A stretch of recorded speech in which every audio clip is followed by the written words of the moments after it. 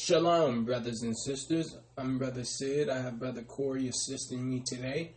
We are the Commandment Keepers Church. We have a detailed lesson prepared for our brothers and sisters internationally. The title of today's lesson is Easily Forgotten. Easily forgotten, brothers and sisters.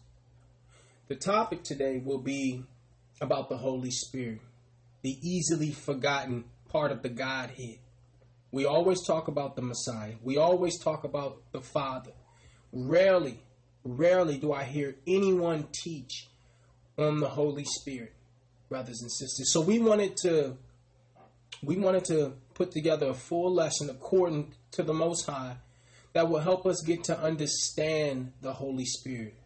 The part that's easily forgotten, the part that's overlooked, brothers and sisters. I think this information that'll come out today will teach us all something new, brothers and sisters. The little bit that we know about the Holy Spirit is often not scriptural, okay? The foundation is not biblical, brothers and sisters. So we're going to go into a myriad of scriptures today. We encourage you to write down these precepts, brothers and sisters. Read them for yourself and pray on what you're hearing. We're going to go to Acts 17 and 21. Acts 17, verse 21.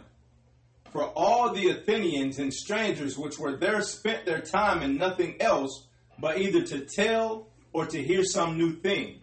Brothers and sisters, take a look at this. The author teaches us that there's a segment of people whose only desire is to learn something new. Right? Even amongst our people, it tells you in the Bible that our people would have itching ears, right? Looking to hear and learn everything that they can. Right? That's not a good thing, brothers and sisters. Okay? We don't go into this thing just looking to have some deep knowledge. Here it is. We're going all the way back to the Holy Spirit. Something we all know about, right? But the Bible is telling you, don't get caught up in just trying to learn new, deep information about Daniel and Revelations. He's saying the foundation, okay? The foundation is still the most important part. Let's read that one more time, brother, because here we read of a people who pursued biblical knowledge strictly for their intellectual properties, right? Acts 17 and 21. For all the Athenians and strangers which were there spent their time in nothing else but either to tell... But to do what, brother? But either to tell or to hear some new thing. To hear what? Some new thing. Now remember, Athens was greatly distinguished for the celebrity of their schools and philosophy. We know about Greece and Athens and all that, right? So this text illustrates the inability of human language to convey from one person to all others a clear, comprehensible idea. Because it's telling you that, listen, people are doing what? Some people want to learn for this reason. Some people want to learn for that reason. But it's clear that some people, even that probably follow our church, are just into it for the intellectual side of it. That means no application. I just want to, know I'm deep or whatever and try to school my family or go into debates and all that. Brothers and sisters, do not fall into that trap, okay? Don't fall into that trap. We're not learning for that reason. We're learning for application. We're learning for application, brothers and sisters. We just wanted to show you that the text teaches us that people study the Word of God for different reasons. Some for application, but most is for intellect. Today we deal with application, okay? Nothing wrong with intellect. I want to be clear. Yes, we go into theology and all that stuff, right? But the most important part is applying what it is that you're learning. How is it applicable to me?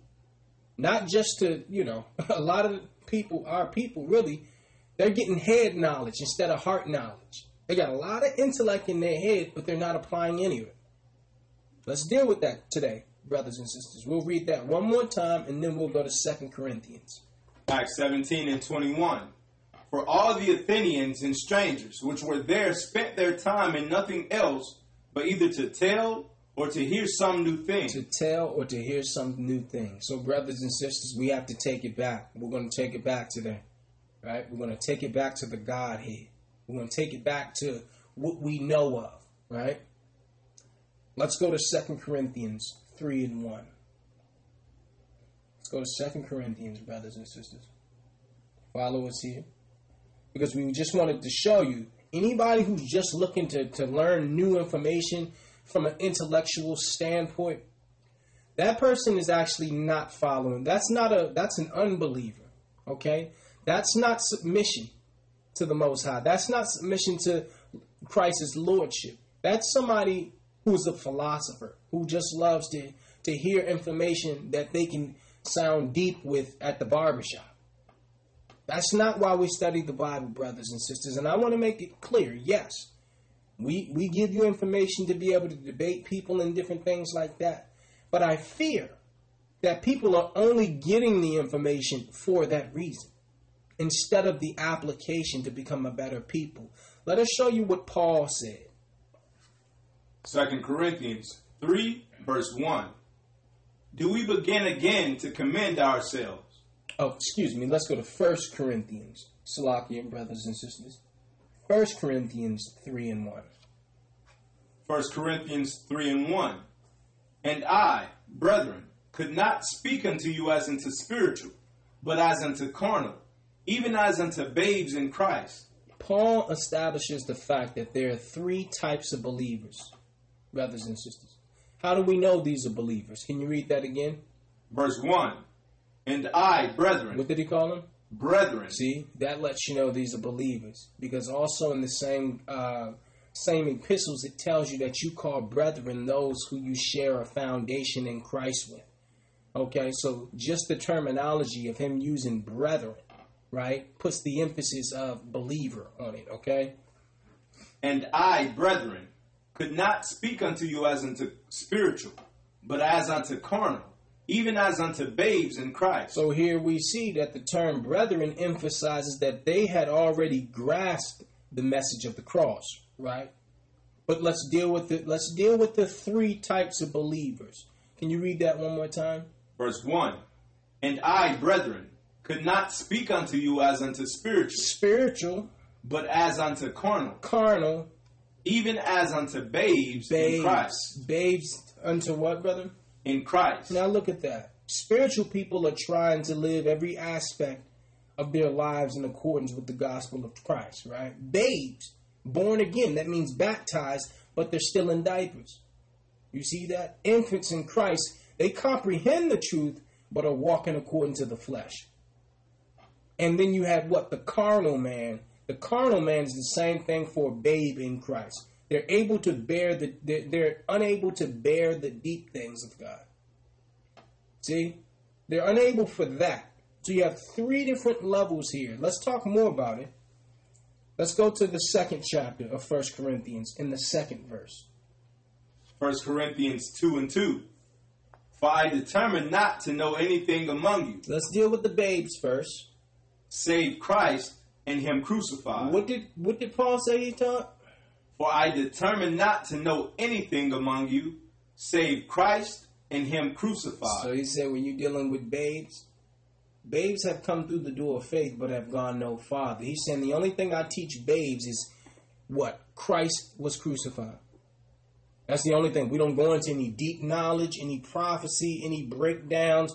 There's only one thing I'm teaching, and then that's Christ and him crucified. See that, brothers and sisters? Now, guess what? That's the Christian doctrine. That's all they talk about. That's the only part of Christ they teach, right? And this is why our people that are in the Christian church still have diapers on. Because it's the only message they ever hear about Christ. It's the only message is that Christ died on the cross for our sins. Yes, he did. Why? What else? What else was going on? What about the politics that was going on? So Paul was showing it clearly that when I'm dealing with babes, verse 2. Verse 2. For I determined not to know anything among you, save Christ and him crucified. So a babe is only interested in a message that won't challenge them to change, brothers and sisters. You see? Let's jump to verse 16. Let's deal with these three types of believers. 1 Corinthians 2 and 6. Howbeit we speak wisdom among them that are perfect, yet not the wisdom of this world, nor of the princes of this world that come to naught. So the spiritual man has been given by the Spirit the mind of Christ, his thinking, and therefore is comprehensive. Look at this here. He says, I speak wisdom, right? Howbeit we speak wisdom among them that are perfect, yet not the wisdom of this world, nor of the princes of this world that come to naught. That word perfect in the Greek means complete, brothers and sisters. That's somebody who's fully matured, right? He said, I speak wisdom amongst the mature, but not the wisdom of this world. See? So this is the spiritual man. We first dealt with the babe, and now we're dealing with the spiritual man. Who's left? Jump to verse 14. Who's left? 1 Corinthians 2 and 14. But the natural man receiveth not the things of the Spirit of God, for they are foolishness unto him. Neither can he know them, because they are spiritually discerned. Because why, brother? They are spiritually discerned. Paul uses the word natural to refer to someone still in his original sinful state. See, natural, right? Still in his Adamic nature. So these people do not have the Spirit. They're living a life following their, what you would call natural desires. Nothing more. Can you read that again, brother? Verse 14. But the natural man receiveth not the things of the Spirit of God, for they are foolishness unto him. Neither can he know them, because they are spiritually discerned. So this particular brother, he thinks he's spiritual, right? But doesn't overcome the inward sins of the Spirit. See? So he's an intellectual believer. No application, just accumulation of knowledge. See, this is the third type of believer. So yeah, I just want to hear deep knowledge and be able to recite it and memorize it. See, this is the intellectual believer. Okay? Just a brother who, want to be a scholar, right? He would rather be a scholar than a saint. That's the wrong move, brothers and sisters. That's the wrong move, because there's going to be many people who study the Bible from a scholarly perspective. The difference between us is we learn the Bible on a scholarly perspective, but with the application. We can go against scholars, yes, but that's not why we're going into the Bible. The Most High told me many years ago, I didn't give you the word to debate people, okay? I gave you the word for yourself first.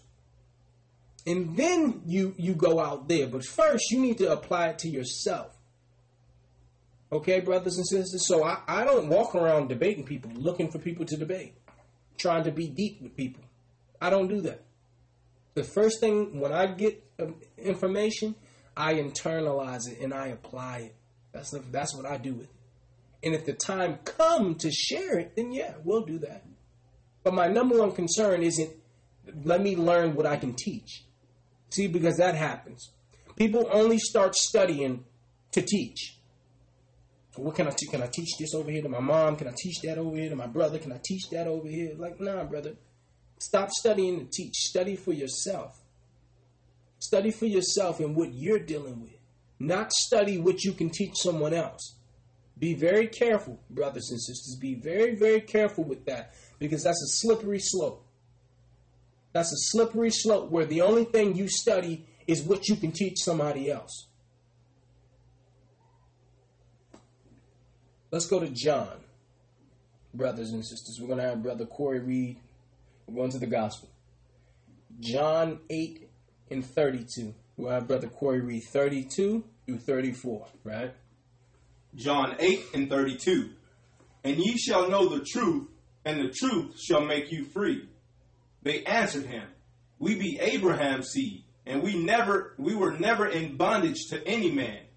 How sayest thou, ye shall be made free? Read 32 one more time, brother. 32.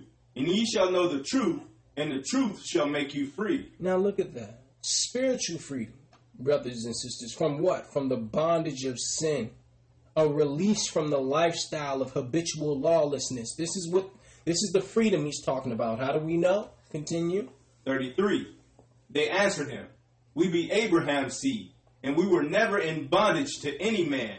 How sayest thou, ye shall be made free? This shows that most people, our people, can only see things through the letter of the law. They can only see it with their physical eyes. They never understand the spiritual significance of the Bible.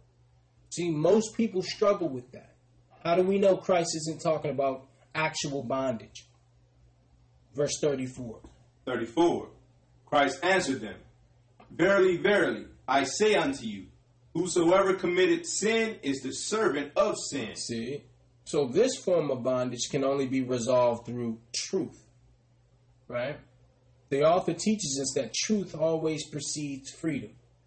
So these brothers in the 33rd verse are saying, listen, we're Abraham's seed. We've never been in bondage, right? To any man.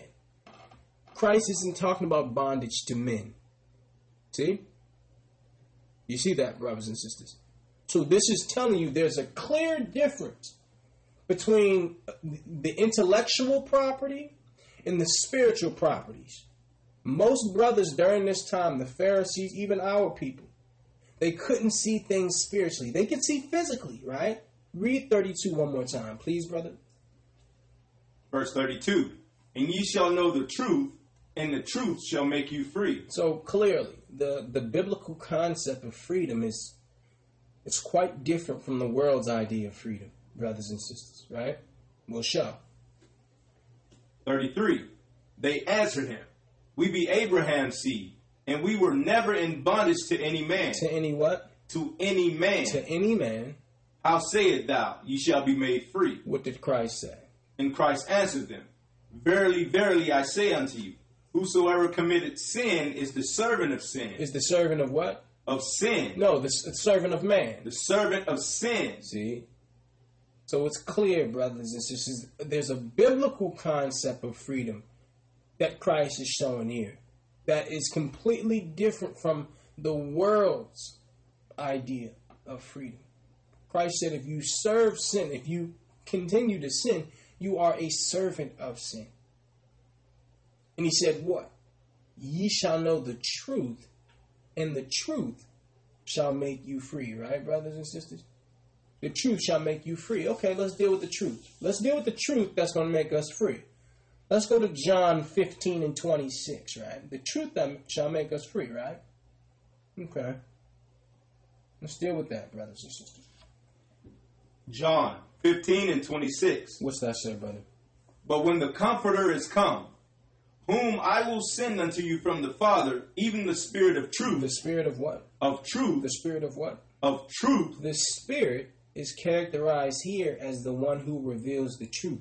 The Holy Spirit is the Spirit of truth, brothers and sisters. Verse 26. But when the Comforter is come, whom I will send unto you from the Father, even the Spirit of truth, which proceedeth from the Father, she shall testify of me. Look at that. Look at this, brothers and sisters. Here, Christ is predicting the influence of the Holy Spirit, okay? People cannot know ultimate truth without the Holy Spirit revealing it to them. See, that's clear. The implication is that freedom is joined to the Holy Spirit. It's a package deal. Cannot get one without the other. See? And yes, brothers and sisters, when you look at that word he, we're speaking for the Holy Spirit, that word is actually not there in the Greek. It actually tells you akinos. Okay, brothers and sisters? It tells you akinos. So when you look at akinos, it means that one. It doesn't mean he or she. It means it, right? Let me give you the Greek number for that, brothers and sisters. Let me give you the Greek number. Look at that word, brothers and sisters. He is the Greek number 1565, right? We're going to look at it. It's the word akinos.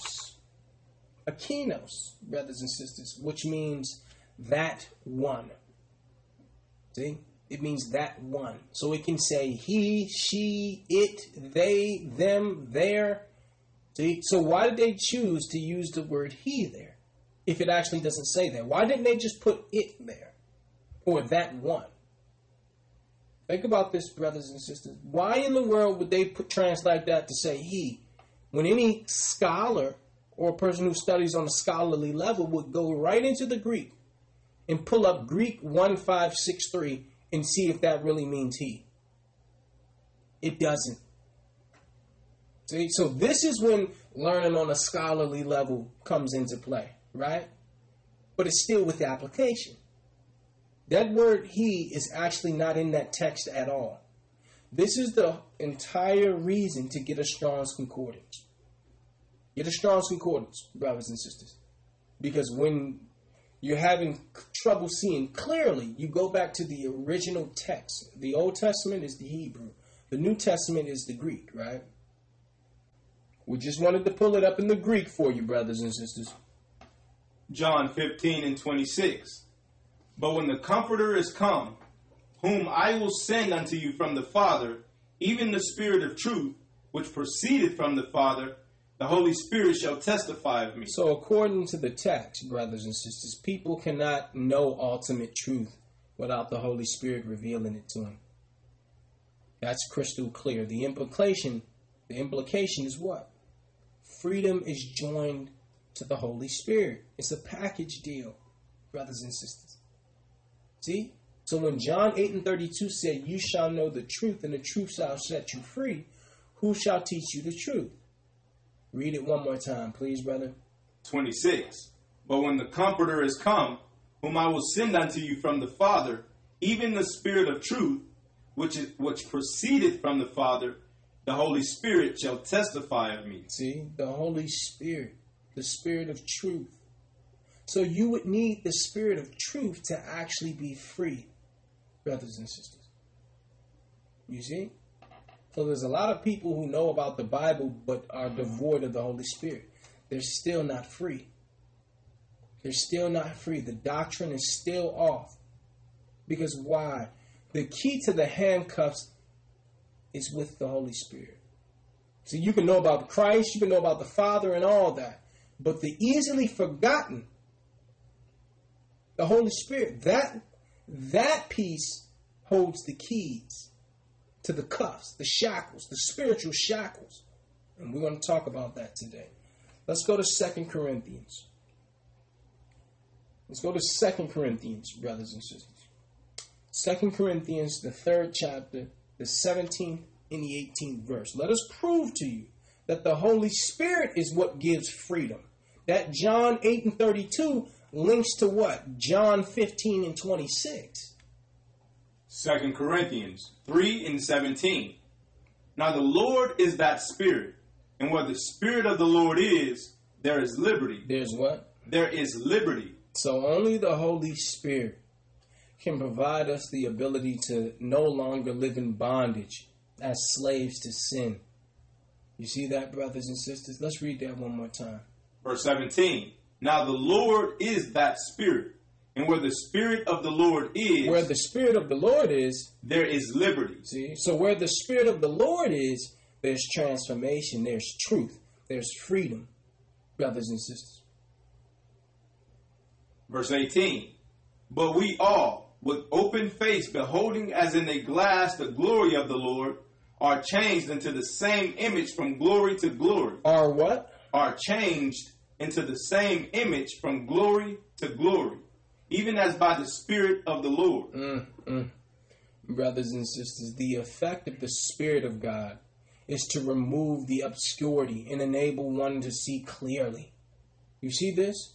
It's telling you that the Holy Spirit changes you, brothers and sisters, into the image of glory.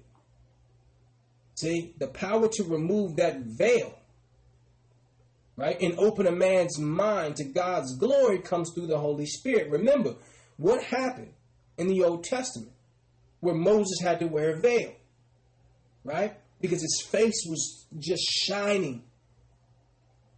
It was shining. So the Most High is telling you, you can only see me face to face through the Holy Spirit. And when you see me face to face, what happens? Can you read that one more time, brother? Verse 18.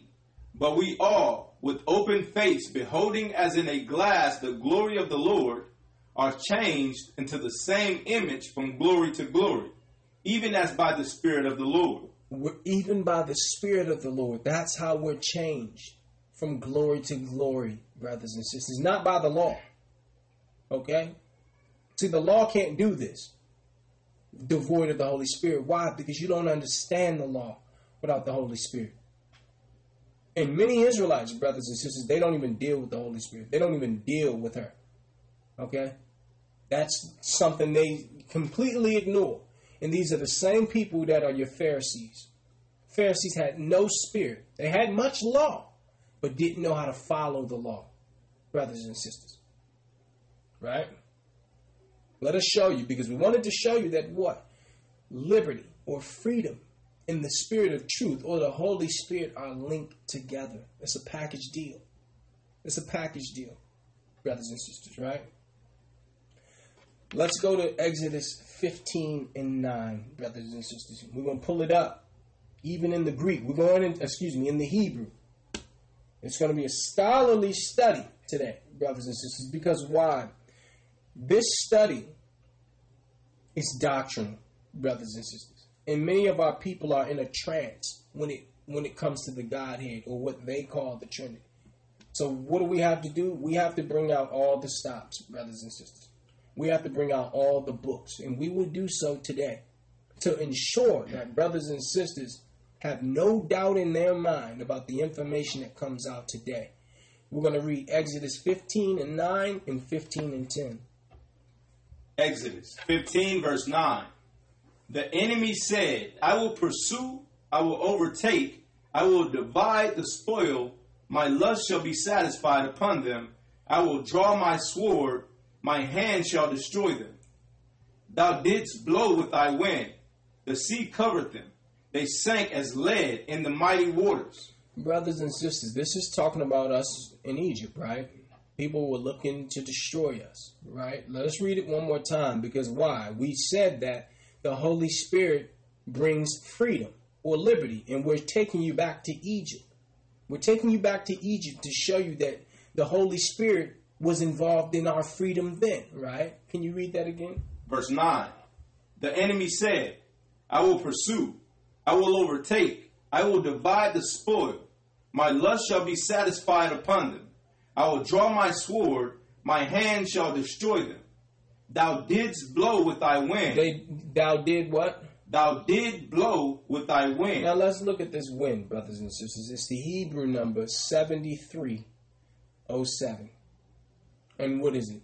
The Ruach, brothers and sisters. It's the Holy Spirit. That word wind is actually representing the Holy Spirit, brothers and sisters. It says by resemblance of the Spirit. So pull that up, brothers and sisters. The wind, it says the resemblance of breath. See? So the Holy Spirit is the breath that was breathed into the nostrils of Adam. See, so that word wind is actually referring to the Holy Spirit, brothers and sisters. The Spirit of God. So we wanted to point that out. Read that one more time, please, brother. Verse 9. The enemy said, I will pursue, I will overtake, I will divide the spoil. My lust shall be satisfied upon them. I will draw my sword, my hand shall destroy them. Thou didst blow with thy wind. He did what? Thou didst blow with thy wind. The sea covered them, they sank as lead in the mighty waters. See? Did blow with the wind. What was the wind? The Holy Spirit. So according to the concordance, there's a linguistic link between the wind and the Holy Spirit, brothers and sisters. The Holy Spirit is clearly the active agent in bringing about Israel's deliverance. Because verse 9 tells you that there was a people pursuing us. Verse 10 says he did use the wind to part the sea. The wind was God's breath to part the sea and allow it to close in on those Egyptians once again. So it was by the power of the Holy Spirit that Israel was miraculously delivered out of the hand of bondage. Now, why did we go there? We went there because we needed to show the link between freedom and the Holy Spirit. The Spirit of truth frees you from bondage, according to the Bible, not the law. You can know you're Israel, you can have the law and all that, but if you don't have the Holy Spirit, you're still shackled. You're shackled to the law. You're still a slave. You're still a baby. Only the Holy Spirit can remove those shackles. You can find correlation between freedom and the Holy Spirit all throughout the manuscript. All throughout the manuscript. Now, let's go to 2 Corinthians 3 and 6. See, we just wanted to show you that the Old Testament tells you that was the Holy Spirit that divided the waters as the breath of the Most High God. The wind in that particular verse actually breaks down to be the Holy Spirit. 2 Corinthians 3 and 6. Who also hath made us able ministers of the New Testament. Of the what, brother? Of the New Testament. Not of the letter, but of the Spirit. For the letter killeth, but the Spirit giveth life. Do you see that, brothers and sisters? Without the Holy Spirit, we are unable to ascertain the spiritual application of the law. The text is telling us. Can you read that one more time, brother? Verse 6. Who also hath made us able ministers of the New Testament, not of the letter. Not of the letter of the law. But of the Spirit. For the letter killeth, but the Spirit giveth life. There goes that freedom again. The Spirit gives life. So with the help of His Spirit, the Most High God enables us to discern that the intent of the law may extend far beyond the letter. You see that? When we talk about the spirit of the law, that's the intended purpose for a law. The letter means just what's on the page. Example, if growing up, brothers and sisters, when we lived with our parents as children, in our adolescence, and your parents said, don't take candy from strangers, right? That's the letter of the law. But then you come home with, a soda from a stranger. And you say what? What do you say? Well, you said don't take candy from a stranger. See, that's the letter of the law. The intent of the law was not to talk to strangers and bring anything, don't take anything from strangers. See, that's the difference, brothers and sisters. The letter of the law is a way that you can get around. The spirit of the law is principally bound. See? So the spirit of the law means the intended purpose of the law, the intended purpose of implementing that law, because it's more than just don't take candy from strangers. See, so that's just an example, brothers and sisters. Now, I want to be clear. You can't understand the spirit of the law until you first understand the letter, because Christians use that as a way to escape. They use that as a way to not follow the law. And I want to be clear. You have to first follow the letter of the law before you can understand the spirit of the law. Okay, brothers and sisters? We just wanted to show you that according to the text, the Spirit gives life. See? The Spirit gives life. Let us show you.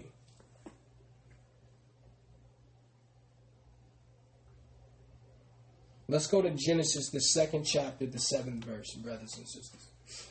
Genesis 2, verse 7. And the Lord God formed man of the dust of the ground, and breathed into his nostrils the breath of life, and man became a living soul. Breathe the breath of life into his nostrils. That breath, brothers and sisters, is the Holy Spirit. It's the Holy Spirit. Remember, it just told you that the Spirit gives life. See? Then you link that with Genesis 2 and 7. This was the Holy Spirit as wind or breath into the nostrils of Adam. This passage details the meticulous care and attention that God afforded in the unique creation of mankind. See, the supreme creator of the heavens and earth did two things in creating man.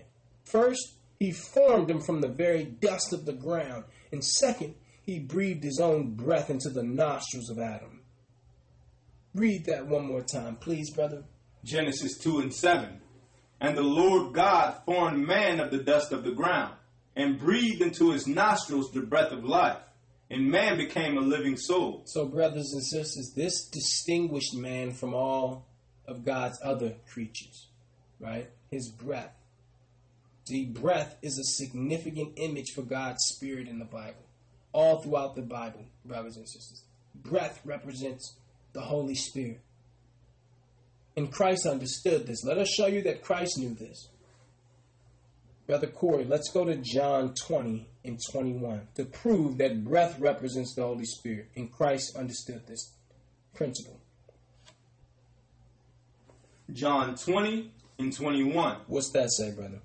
Then said Christ to them again, Peace be unto you. As my Father has sent me, even so send I you.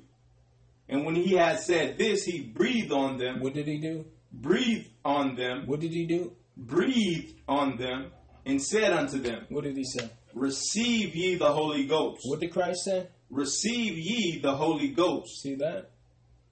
Christ's act of breathing upon the disciples evoked the original creation of humanity. You see? So Christ understood what it represented. Breathing upon the disciples referred to a reception of the Holy Spirit. See, this is subsequent to his death and resurrection, brothers and sisters. Okay? Let's read that one more time, because we wanted to show you that the breath is the Holy Spirit. It represents the Holy Spirit. The Holy Spirit was the breath that gave life unto Adam. Remember, Paul said what? The letter killeth, but the Spirit gives life. So we're showing you how the Spirit gives life, brothers and sisters, okay? And Christ knew this. John 20 and 21. Then said Christ to them again, Peace be unto you. As my Father has sent me, even so send I you. And when he had said this, he breathed on them. He breathed on them. And said unto them, What did he say? Receive ye the Holy Ghost. See that? Many people have never even seen this scripture, brothers and sisters. And that's why I encourage all people to read the gospel. You know, the whole Bible is good. The Apocrypha, all that. But there's so much in the gospel, brothers and sisters, that we overlook. I know there was many years I never saw this, brothers and sisters. I'll be honest with you, okay? In the gospel, especially in the beginning, when I first understood the truth, the gospel was the least read part of my Bible, brothers and sisters. And as the Most High was putting it on my spirit to study more Christ, study those 3 years, that 3-year ministry. There's a wealth of knowledge there that you can't find anywhere else in the Bible, brothers and sisters. So I encourage you to go back and read the Gospels again, okay? We just wanted to show you that this unusual incident of Christ breathing symbolized a work of recreation. See, even as God breathed life into the first man, Christ was now doing what? Breathing life into them. Because remember, they didn't have the Holy Spirit. They didn't get the Holy Spirit until Acts the 2nd chapter at Pentecost. So Christ was doing what? What was he doing? He was showing something, brothers and sisters. He was emulating what would actually transpire. This was a foreshadowing, brothers and sisters. He breathed on them and said, Receive ye the Holy Ghost. Let us show you further proof that the breath of the Most High gives life. Let's go to Job 33 and 4, brothers and sisters. Job 33 and 4. The Spirit of God hath made me. The what? The Spirit of God hath made me, and the breath of the Almighty hath given me life. Look at that, brothers and sisters. See that? Breath is often a picture of the Spirit, brothers and sisters. In fact, the Hebrew word for spirit is also the same word for breath, brothers and sisters. It's the same exact word. So according to the text, the origin of life is found where? In the Spirit. Let's read that one more time. Verse 4. The Spirit of God hath made me, and the breath of life of the Almighty hath given me life. The letter killeth, the Spirit giveth life, right? See that? So Christ breathing on his disciples was a symbolization of what would be bequeathed to the apostles on the day of Pentecost, right? When they were gathered for the Pentecost, right? And the Holy Spirit came down on those brothers. And they were baptized in the Holy Spirit. And they all started speaking in tongues or understanding tongues. Right? See, so a symbolism of the disciples being spiritually regenerated is what Christ was doing. Let's read that one more time and then we're going to move forward. Job 33:4. The Spirit of God hath made me, and the breath of the Almighty hath given me life. Remember, Christ just got done breathing on the disciples. Right? So the breathing upon them was meant to convey the impression that the Holy Spirit would give them life. Now, that's critical. That's vital, in fact. Because these brothers had been following Christ for 3 years. And Christ is telling them, you're still not alive. You still need the Holy Spirit. So that shows you can believe in Christ and be a follower of Christ and all that. And still be dead. Because you are devoid of the Holy Spirit. So this is very, very, very important today, brothers and sisters. Very important. Let's still talk about that breath giving life. Let's go to Ezekiel 37, Valley of the Dry Bones, right? Let's go there. Because now you're understanding Hebrew hermeneutics, brothers and sisters, right? Throughout the Bible, breath is a representation of the Holy Spirit. Now you're starting to understand this, okay? Ezekiel 37 verse 1. We're going to read 1 through 5. The hand of the Lord was upon me, and carried me out in the spirit of the Lord. There's the Spirit of the Lord again, right? And set me down in the midst of the valley which was full of bones, and caused me to pass by them round about. And behold, there were very many in the open valley, and lo, they were very dry. He's having a vision of skeletons in a dry valley in a desert, brothers and sisters. Verse 3. And he said unto me, Son of man, can these bones live? Can these bones live?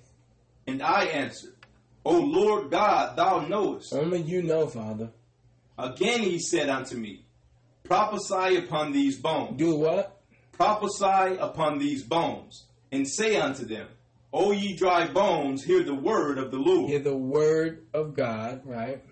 Thus saith the Lord God unto these bones, Behold, I will cause breath to enter into you. I will do what? I will cause breath to enter into you, and ye shall live. He would send the Holy Spirit, brothers and sisters. And the Holy Spirit would give these dry bones, these skeletons, life.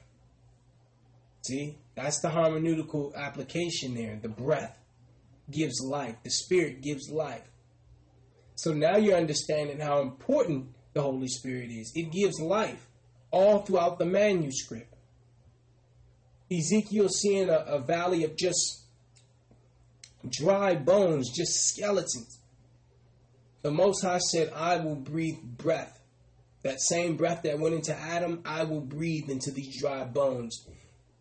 Why? So they can have life. Read verse 9 and 10. Ezekiel 37 and 9. Then said he unto me, Prophesy unto the wind, prophesy, son of man, and say to the wind, Thus saith the Lord God, Come from the four winds, O breath, and breathe upon these slain. Come from the four winds, what? O breath. O breath. And breathe upon these slain, that they may live. So I prophesied as he commanded me, and the breath came into them, and they lived, and stood up upon their feet, an exceeding great army. He's saying, read 10 one more time, brother. Verse 10. So I prophesied as he commanded. And what happened? And the breath came into them. What happened? The breath came into them. The Holy Spirit. And they lived, and stood up upon their feet, an exceeding great army. A great army, brothers and sisters. The breath came upon them. We're proving to you that breath, or rather the Holy Spirit, gives life. All throughout the text, brothers and sisters. And what came from this? An exceeding great army. See, but it would first start with what? The Holy Spirit. You would need breath. Read verse 11, brother, because who are these dry bones? Verse 11. Then he said unto me, Son of man, these bones are the whole house of Israel. Who is it? the whole house of Israel. Behold, they say, our bones are dried, and our hope is lost. We are cut off from our parts. These bones are the whole house of Israel, brothers and sisters. Do you see that? So this valley of dry bones is referring to our people. Black people, Hispanic people, Native people, some of those darker Asians, like Cambodian, Vietnam, the Hawaiians, right? All in those areas, right? Guam, the Mexicans, the Dominicans, the Benjamites, or the West Indies, the Haitians, the Negroes. See, these are God's people. These are the house of Israel. These are the dry bones. They're dead because they have no clue who they are. They have no clue who their people are. They have no clue who their God is. They don't have a land. See? They don't have a land of their own. How is it that our people, Brother Corey and I, and those of you following our church, are mostly Israelites and have found out that you're Israel? How did that happen? The Holy Spirit came upon us, brothers and sisters, where our people started to look for some truth. It wasn't coincidence that you found the truth. It's not coincidence that you found us, brothers and sisters. That was the Holy Spirit waking us up. See, he put a spirit on our heart to do what? To seek, right? To look for something, to try to find something about ourselves. And what did we find? We find verse 11. Can you read that again, brother? Ezekiel 37:11. Then he said unto me, Son of man, these bones are the whole house of Israel. Behold, they say, our bones are dry, and our hope is lost. We are cut off from our parts. Therefore prophesy and say unto them, Thus saith the Lord God, Behold, O my people, I will open your grave. I will open your grave. We're spiritually in graves, brothers and sisters. Spiritually dead. I will open your graves and cause you to come up out of your graves. See, this is not reincarnation or resurrection here, brothers and sisters. He's telling you spiritually you're dead, right? But my spirit will come upon you and cause you to come up out of your graves. And bring you into the land of Israel. And he will give us the land again. But we just wanted to show you that the breath represents the Holy Spirit. And that gives life. Because without breath, you're dead, right, brothers and sisters? See, this is how you study the Bible, brothers and sisters. This is how you do it. From precept to precept. Here a little, there a little, right? We're learning about who? The Holy Spirit. Right? This whole topic today will be centered around the Holy Spirit. And her value, her importance. Right? Let's go to Romans, brother. 8. Romans 8 and 9. Follow us, please, brothers and sisters. Romans 8, verse 9. But ye are not in the flesh, but in the Spirit. If so be that the Spirit of God dwell in you. Now if any man have not the Spirit of Christ. Can you read that part again? Now if any man have not the Spirit of Christ. Then what? He is none of his. If someone does not possess the Spirit of the Messiah, he or she does not belong to the Messiah. See, this is crystal clear. If the Spirit of God does not dwell within you, you are unregenerate. Do you see? Can you read that one more time, brother? Verse 9. But ye are not in the flesh, but in the Spirit.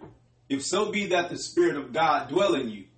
Now if any man have not the Spirit of Christ, he is none of his. So look at this closely, brothers and sisters. This marks the separation of all mankind into what? Two groups. One without the Spirit, and then what? The other with the Spirit. See? So either one has the Spirit indwelling, or he does not. See? So you either have it or you do not. And according to the author, eternity hangs in the balance. See, Paul says that Christ dwelleth in him through the Holy Spirit. Let's read it one more time. Romans 8, verse 9. But ye are not in the flesh, but in the Spirit. If so be that the Spirit of God dwell in you. Now, if any man have not the Spirit of Christ, he is none of his. Look at that. See that, brothers and sisters? You can't have Christ unless you have the Spirit of God, which is the Holy Spirit. So we're showing you how important she is. Why is she overlooked? Why is she overlooked? When she's one of the, integral to our growth, to our life. Because you can have the law. You can know who Christ is and all that. Because why? Christians know who Christ is to some degree. But without the Holy Spirit, you're dead. You're dead. Because you don't understand anything you're reading in the Bible.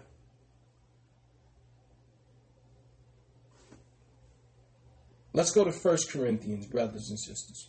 12:3. The title of today's lesson, The Easily Forgotten. The Easily Forgotten. 1 Corinthians 12, verse 3. What's that say, brother? Wherefore I give you to understand that no man speaking by the Spirit of God called Christ accursed, and that no man can say that Christ is the Lord. No man what, brother? Can say that Christ is the Lord, but by the Holy Ghost. Now excuse me. Brothers and sisters, the text highlights the importance of our possession of the Holy Spirit. No person can claim. Well, let the scripture. Read that one more time, please, brother. Verse 3. Wherefore I give you to understand that no man speaking by the Spirit of God calls Christ accursed. Right. And that no man can say that Christ is the Lord. Christ is the Savior. But by the Holy Ghost. Look at that, brothers and sisters. See? So no person can claim his lordship in truth unless they do so in the power of the Holy Spirit. Now, there's something key there. It says, what did it call Christ? Let's read that one more time. Verse 3.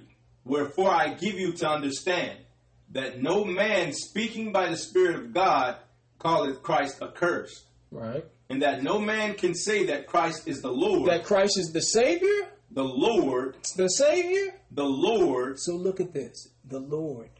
That's owner. That's master. That's submission. That word Lord means submission. So it's telling you it's impossible for you to submit devoid of the Holy Spirit. You could be following the law and all that, but if you don't have the Holy Spirit, it's impossible for you to submit to his lordship. You can call him Savior all day long, but the Lord part, see? So you have to be careful, brothers and sisters. Don't skim through the Bible. It doesn't say Savior there. It says Lord, which are two different, it has two different meanings. Savior is, yeah, you're going to help me out, deliver me. Lord means I'm going to submit to you. Brothers and sisters, in the Western world, really, we don't use the word Lord, right? Except for when? Landlord, right? What is a landlord, brothers and sisters? A landlord is the owner of the land. So the word Lord means owner.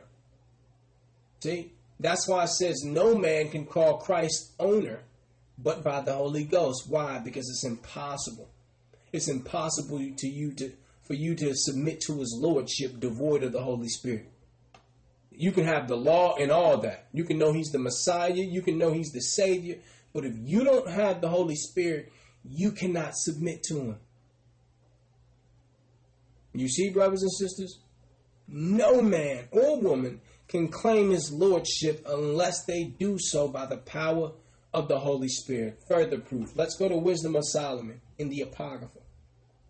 For those who don't know what the Apocrypha is, brothers and sisters, we have before us a 1611 King James Version Bible. We have an Oxford edition. We also have a Cambridge edition. And brothers and sisters, in the 1611 King James Version, which was the first version, there was 80 books in it, okay, not 66. They took 14 books out of it, right? And that was in, 1885. So from 1611 all the way to the 1800s, those books were contained in the Bible. But then you had the Protestants, right? The Protestants and the Romans worked together to take these books out, understanding that the abolition of slavery, so-called, was coming in the 1800s. So that means there was going to be Negroes reading, right? There was going to be Negroes reading. And they couldn't have this in there. If you go to King James Bible online, it tells you what? That the Apocrypha was part of the Bible for over 200 years. Okay, brothers and sisters? So we just wanted to bring that out, okay? We just wanted to bring that out. And in fact, brothers and sisters, you can download what's called the 1611 King James Bible on the Play Store and on iTunes. See? So you can get this right now. Even if you don't have the money to go to the store right now, you can download the app right now, right? 1611 KJV. So you can see what it looks like. We're in the book of Wisdom of Solomon. We know that Solomon was what? The son of David, the wisest man to ever walk the earth. Outside of the Messiah, right? Wisdom of Solomon 9 and 17. What's that say, Brother Corey? Wisdom of Solomon 9 and 17. And thy counsel who hath known, except thou give wisdom, and send thy Holy Spirit from above. Except what, brother? Except thou give wisdom, and send thy Holy Spirit from above. This text identifies wisdom with who? The Holy Spirit. See? So wisdom is equated with the Holy Spirit, and both are considered to be feminine. We're going to show you. Can you read that one more time, brother? It's a key point here. Verse 17. And thy counsel who hath known? Who could know his counsel? Except thou give wisdom. Except you give wisdom. And send thy Holy Spirit from above. Where's the Holy Spirit? From above. See that? Without the Holy Spirit, you can never imagine, you could never fathom or understand God's mind, brothers and sisters. You see that? We just wanted to first prove something. Prove that the Holy Spirit is wisdom. It's referred to as wisdom. Because most people know that. Christians know that. But when they see this next scripture, they'll seem to forget it. They'll seem to forget, well, no, I didn't know the Holy Spirit was wisdom. You didn't? We're going to establish it here first. Let's read it one more time, brother, and then let's go to Luke. Wisdom of Solomon 9 and 17. And thy counsel who hath known, except thou give wisdom, and send thy Holy Spirit from above. Devoid of wisdom, a.k.a. the Holy Spirit, you could not understand his counsel. But what can you understand? You can understand Luke 7 and 34. See, I take a Christian right here. This is where I take a Christian, brothers and sisters. Luke 7 and 34. We'll have Brother Corey read 34 and 35. Listen closely. Luke 7 and 34. The Son of Man is come eating and drinking, and ye say, Behold, a gluttonous man, a winebibber, a friend of the publicans and sinners. But wisdom is justified of all her children. But what? But wisdom is justified of all her children. Of his children. Of her children. Look at this. Christ referred to the Holy Spirit as his mother. See? The Holy Spirit in particular is an archetypal image that evokes the divine feminine. You see this, brothers and sisters? Now tell us that Christ is wrong. Tell us that Christ is wrong. Let's read that again, brother, from the top, please. Luke 7 and 34.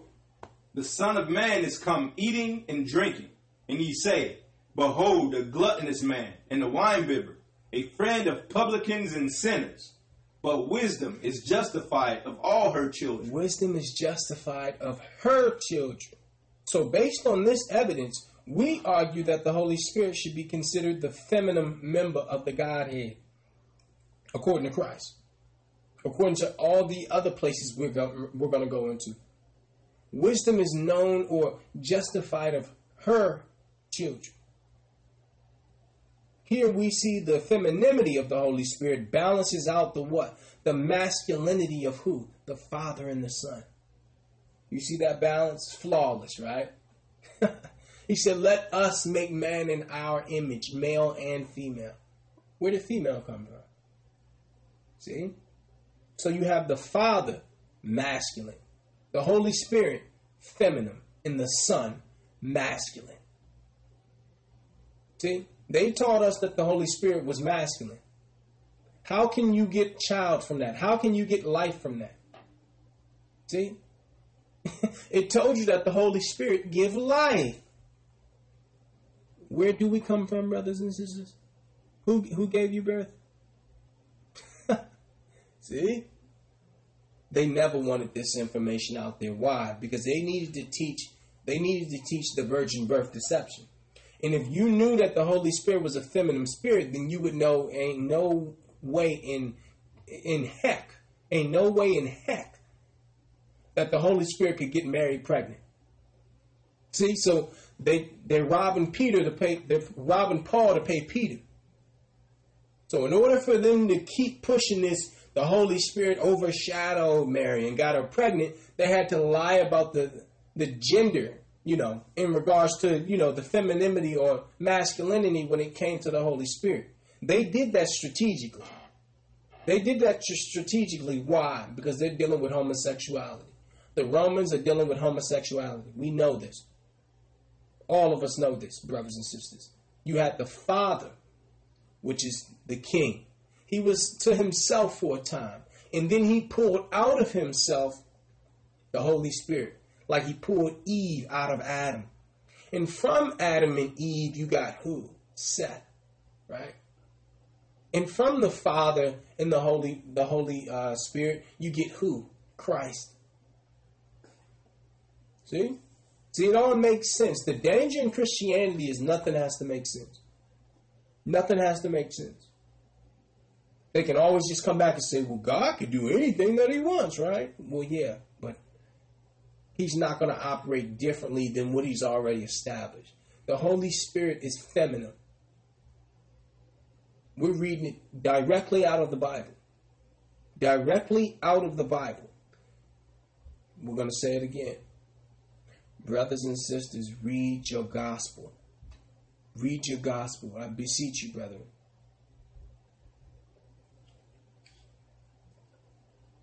Let's go to 2nd Ezra, brother. Go back to the Apocrypha. And now you're going to see why they took the Apocrypha out. You're going to see. What were they trying to hide? What were they trying to hide in the Apocrypha, which is the 14 books of the Bible that they took out? 2nd Ezra 13 and 54. What's that say, brother? For thou hast forsaken thine own way, and applied thy diligence unto my law, and sought it. Thy life hast thou ordered in wisdom, and hath called understanding thy mother. Oh, my brothers and sisters, you see this? See? They're like, oh, no, take that out.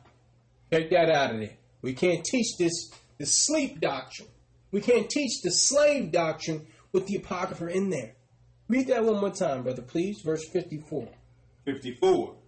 For thou hast forsaken thine own way, and applied thy diligence unto my law, and sought it.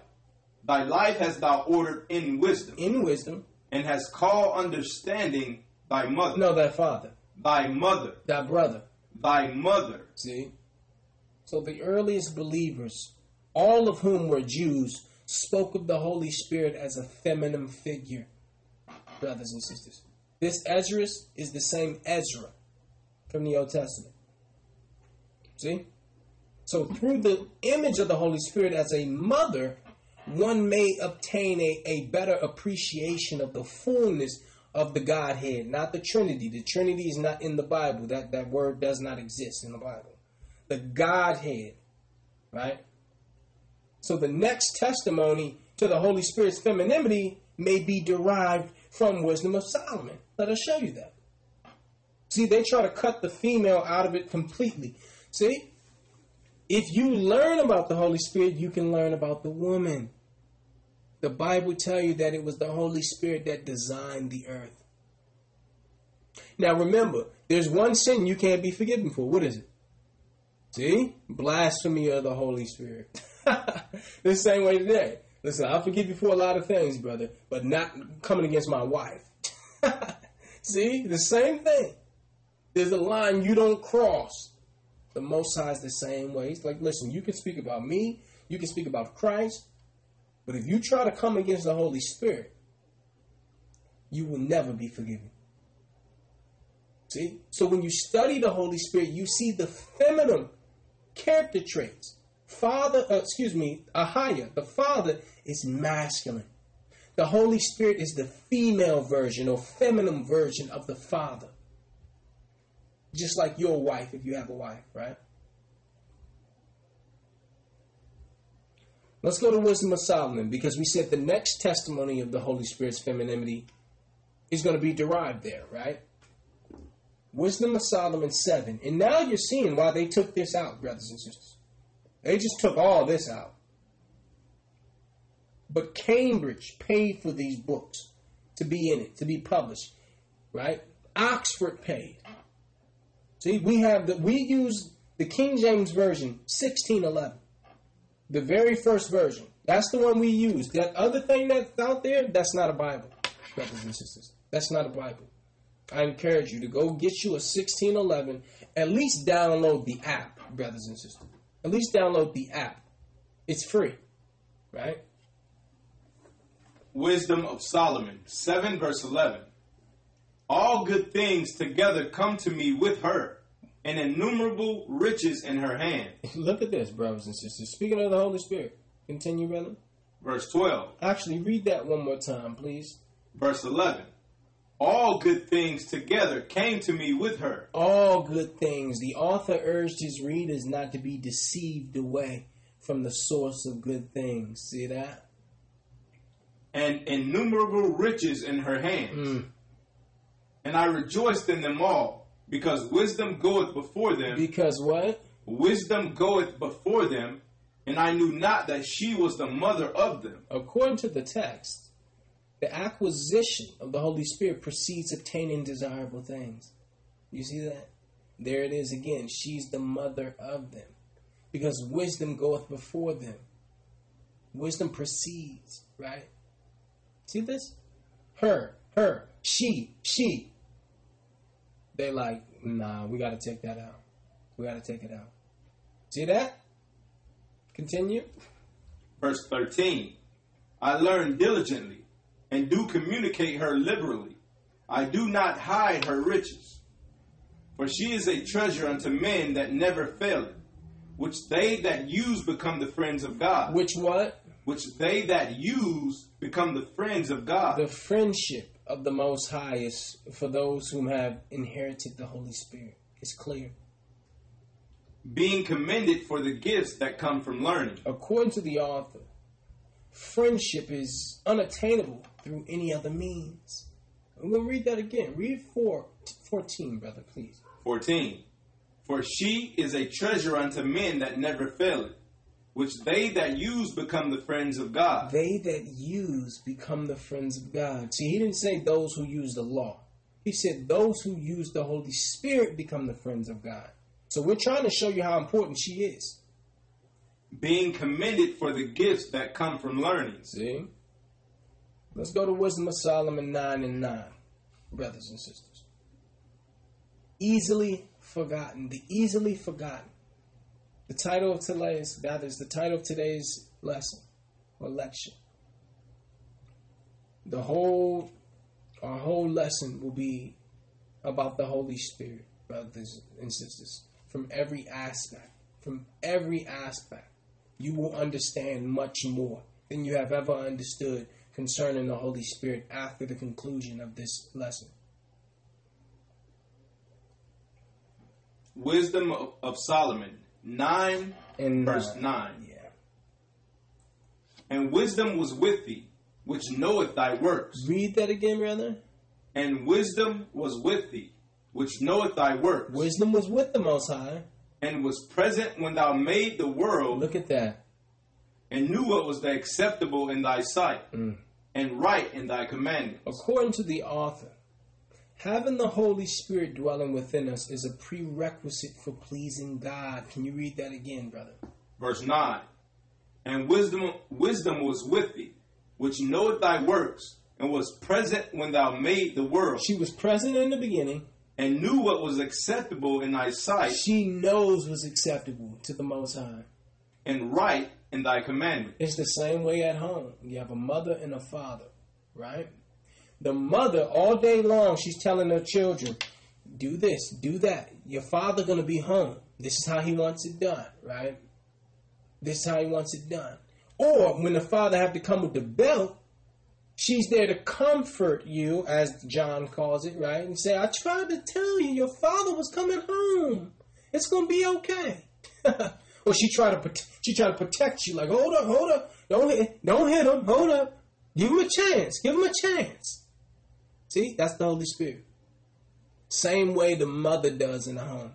Because when the Father come, when the Most High come, he ain't there to do no talking. He's going to start swinging.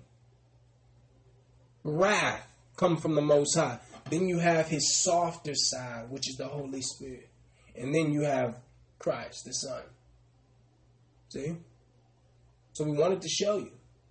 You understand more about God if you stop lying about his spirit. She is the spirit of truth. She was present when the world was created. She knows what's acceptable the same way a mother knows what's acceptable in her husband's, sight. So she's telling her son, her daughter, this is how your father wanted it done. Okay? Before your father come home, you got to make sure that the house is clean. You got to make sure the dishes are done, or whatever the case is. Okay? That's what the mother is there for. The father is the head, right? But he passes down his agenda to his wife, right? Or to the mother spirit. And she disseminates that to the children. But guess what? Whose plan is it? It's the Father's plan. He's trained his woman the same way the Most High have trained the Holy Spirit to act or operate in his absence. See? This is deep, brothers and sisters. Let's read that one more time. Wisdom of Solomon 9 verse 9. And wisdom was with thee, which knoweth thy works, and was present when thou made the world, and knew what was acceptable in thy sight, and right in thy commandments. O send her out of thy holy heavens, and from the throne of thy glory, that being present she may labor with me, that I may know what is pleasing unto thee. That I may know what is pleasing unto thee. So the Holy Spirit is the counselor, brothers and sisters, that she may labor with me. So when you begin to reject her counsel, she rejects you. You see that? Read 10 one more time, please, brother. Verse 10. O send her out of thy holy heavens, and from the throne of thy glory, that being present she may labor with me, that I may know what is pleasing unto thee. Look at that. That I may know what's pleasing unto you. So if you reject her counsel, she rejects you. If we don't lay that groundwork, you will begin to override her advice for your own, which will result in failure. Brothers and sisters, read the next scripture, brother, please. Verse 11. For she knoweth and understandeth all things, and she shall lead me soberly in my doing. She shall what? Lead me soberly in my doing. No, buzzed. Soberly in my doings, and preserve me in her power. She will lead me soberly in my doings. So she can only lead you if you're sober. See, and this is why Paul said it's time to cast off the workers of darkness. It's time to be sober-minded. Because why? She can only lead a person who's sober. See that? So yeah, I know in America, in Babylon, marijuana and all this stuff is so-called legal and all this stuff. Why did they make it legal now? Because they understood that our people were waking up and they're losing their stranglehold on black men. So they're like, just listen, put some weed out there, okay? Just have them smoke up all day and just want to sit up in the house with no job, right? No work. Do nothing. Just sit up in there and smoke marijuana all day and play the Xbox. See? The Holy Spirit can only lead you soberly.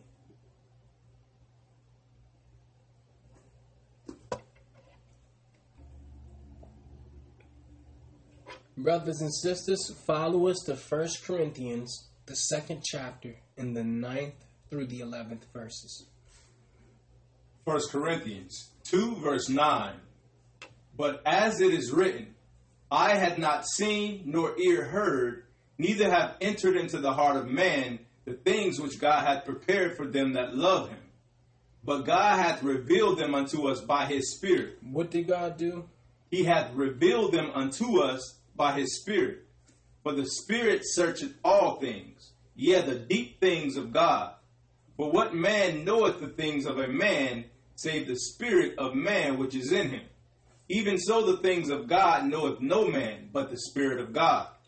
God's wisdom must be revealed by the Holy Spirit, brothers and sisters, or else it remains secret and hidden. The text is clear. According to the text, our level of literacy is in connection with the Holy Spirit. Let's read that again from the top, verse 9. Verse 9.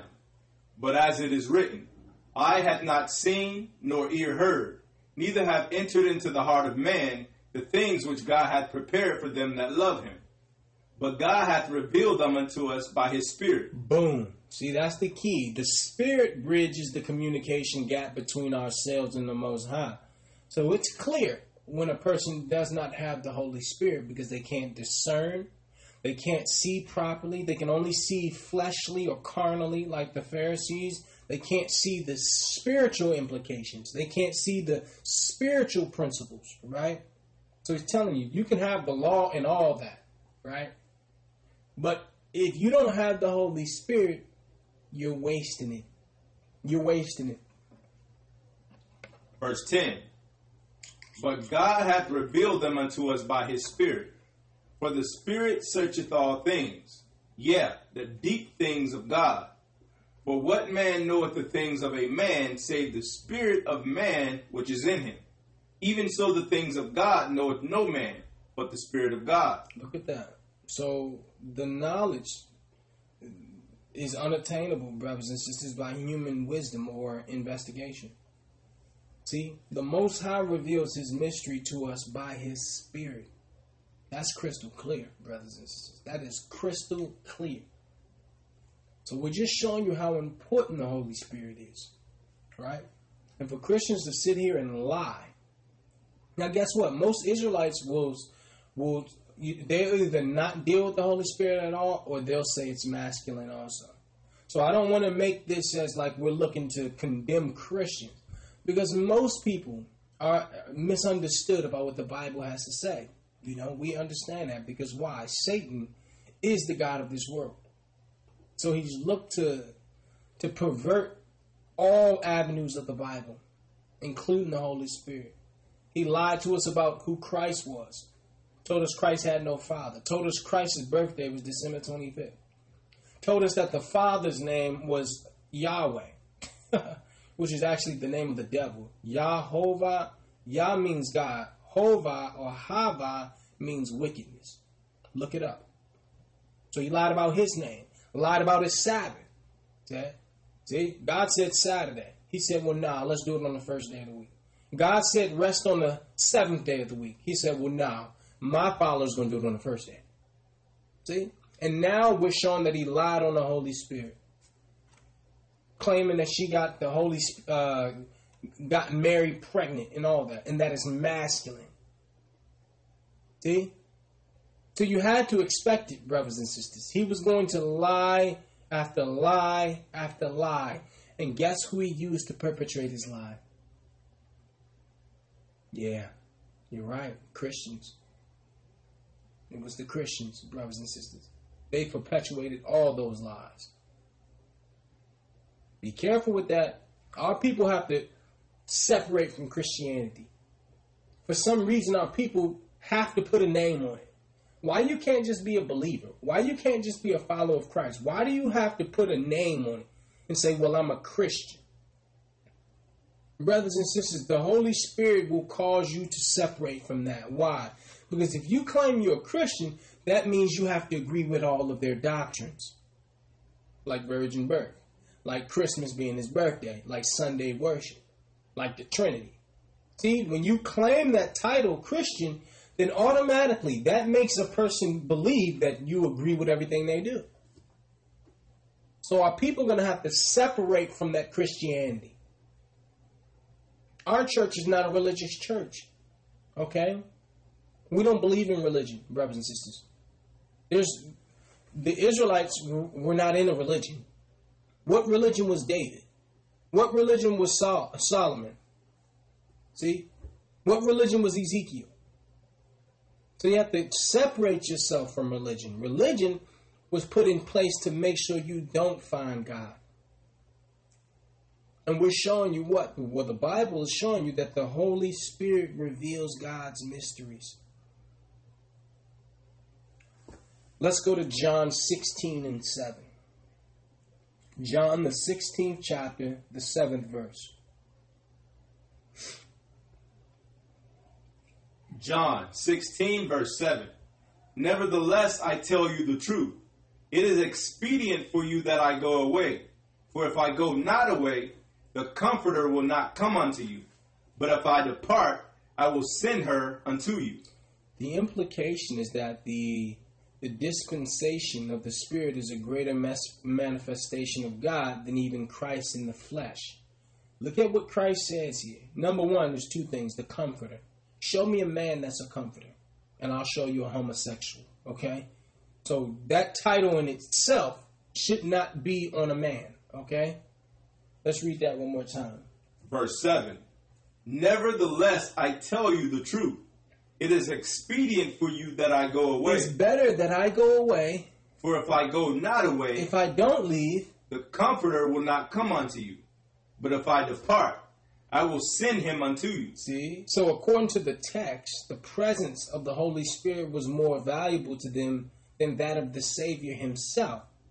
Christ is saying, well, I got to go away because if I don't, you won't get the Holy Spirit. So I'm willing to go away so you can get the Holy Spirit. See? According to the Messiah, it is to our advantage that he go away. Why? Let's read it one more time. Verse 7. Nevertheless, I tell you the truth. It is expedient for you that I go away. For if I go not away, the Comforter will not come unto you.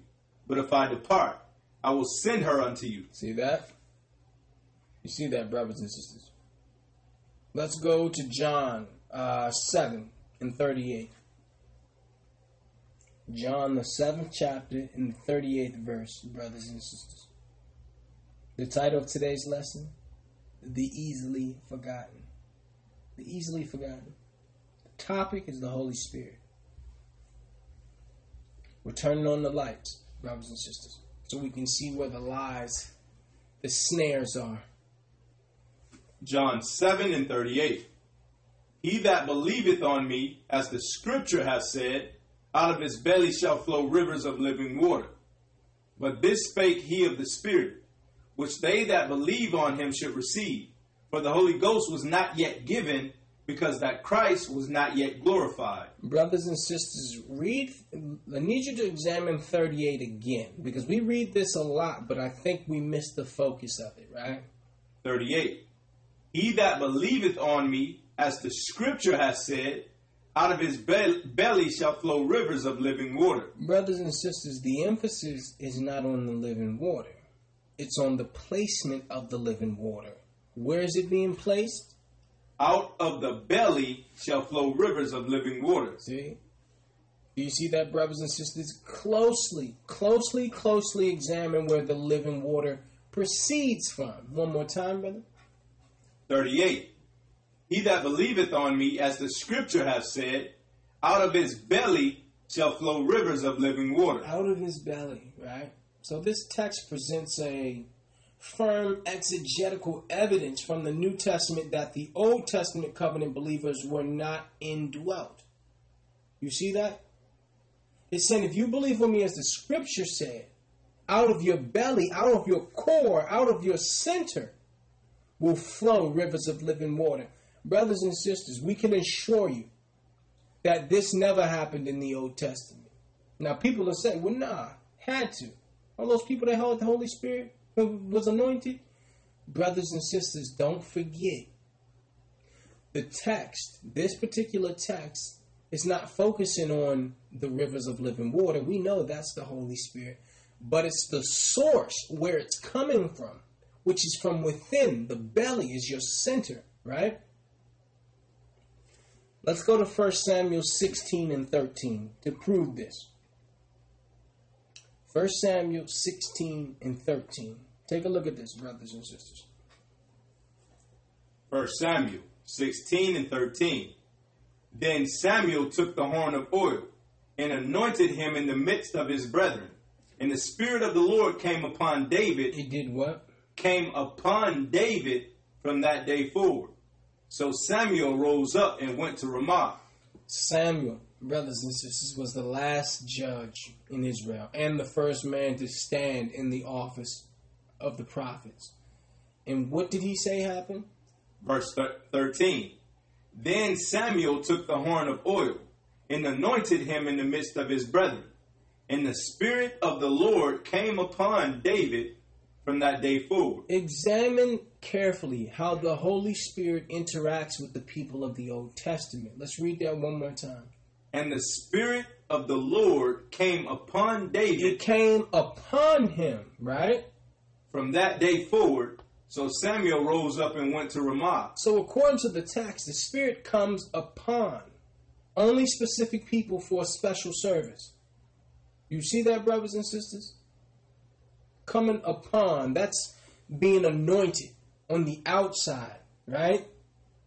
Let's go to Judges 6 and 34. This will help you. This will help you understand that scripture. John 6 and 34. Judges 6 and 34. Excuse me. But the Spirit of the Lord came upon Gideon, and he blew a trumpet. And Eleazar was gathered after him. And he sent messengers throughout all Manasseh, who also was gathered after him. And he sent messengers unto Asher, and unto Zebulun, and unto Naphtali. Now, brothers and sisters, I need you to examine 34 one more time. 34. But the Spirit of the Lord came upon Gideon. It did what? Came upon Gideon. The words came upon literally mean to be clothed, brothers and sisters. So the Spirit put herself on Gideon as a cloak and enabled him to lead his 300 mighty men into battle. Read that one more time, please, brother. Verse 34. But the Spirit of the Lord came upon Gideon. Don't ignore that. Came upon Gideon. So in the Old Testament, people received the Holy Spirit for a short time, for a particular task. The Most High God does not dwell in his people in the Old Testament. He dwells amongst them. There's a difference. See that? Oh, excuse me. Yeah. Verse 34. But the Spirit of the Lord came upon Gideon, and he blew a trumpet. And Eleazar was gathered after him. See that? So now you're understanding, brothers and sisters. Now you understand John 7 and 38. We always focused on the living water. But it was more so where the living water was coming from. Pointed out the new covenant. Let us show you. Let's go to Jeremiah 17 and 9. Jeremiah, the 17th chapter in the 9th verse. Jeremiah 17 verse 9. The heart is deceitful above all things and desperately wicked. Who can know it? Look at this, brothers and sisters. The heart is deceitful. So I know there's a lot of things we've been taught or that we feel emotionally. Brothers and sisters, especially men, you have to separate from this emotional, trance that you're in when it comes to the Bible, okay? Brothers and sisters, you have to take your emotion out of this. It is whatever it says it is, brothers and sisters, no matter how a person feels. When you start going off emotion, the devil uses emotion. Anytime you get emotional, Satan is utilizing it. Every time. Right? When you're very sad and crying or when you're angry, anytime a man or sister gets extremely emotional, that's when Satan come in. Brothers and sisters.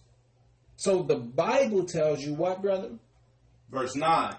The heart is deceitful above all things and desperately wicked. Who can know it? Who can know it, right? We just wanted to show that. Let's go to Psalms 32. Who could know it? Heart is deceitfully wicked, right? Psalms 32 and 1. Psalms 32 verse 1. Blessed is he whose transgression is forgiven, whose sin is covered. Whose sin is covered. Is what, brother? is covered. Blessed is the man unto whom the Lord imputed not iniquity, and in whose spirit there is no guile. Now look at this, brothers and sisters. The operative word in this text is covered, right? That's the operative word, brothers and sisters. If it's covered, it can't be seen, but it's still there, right? Right, brothers and sisters? Read that one more time, please. Verse 1. Blessed is he whose transgression is forgiven, whose sin is covered. Whose sin is covered. Let's deal with that part, brothers and sisters. It's there, but it's covered, right? Let's deal with this covering. It's still there. Let's go to 1 John 1 and 7. The operative word is covered. If something's covered, that means it's there. There's something there to actually be covered, right? 1 John 1 verse 7. But if we walk in the light, as he is in the light, we have fellowship one with another. And the blood of Christ, his Son, cleanseth us from all sin. His blood of Christ, his Son, cleanseth us from all sin. Please note the evidence that you're walking in the light is that you have fellowship. Let's read that one more time, brother. Note this clearly. Verse 7.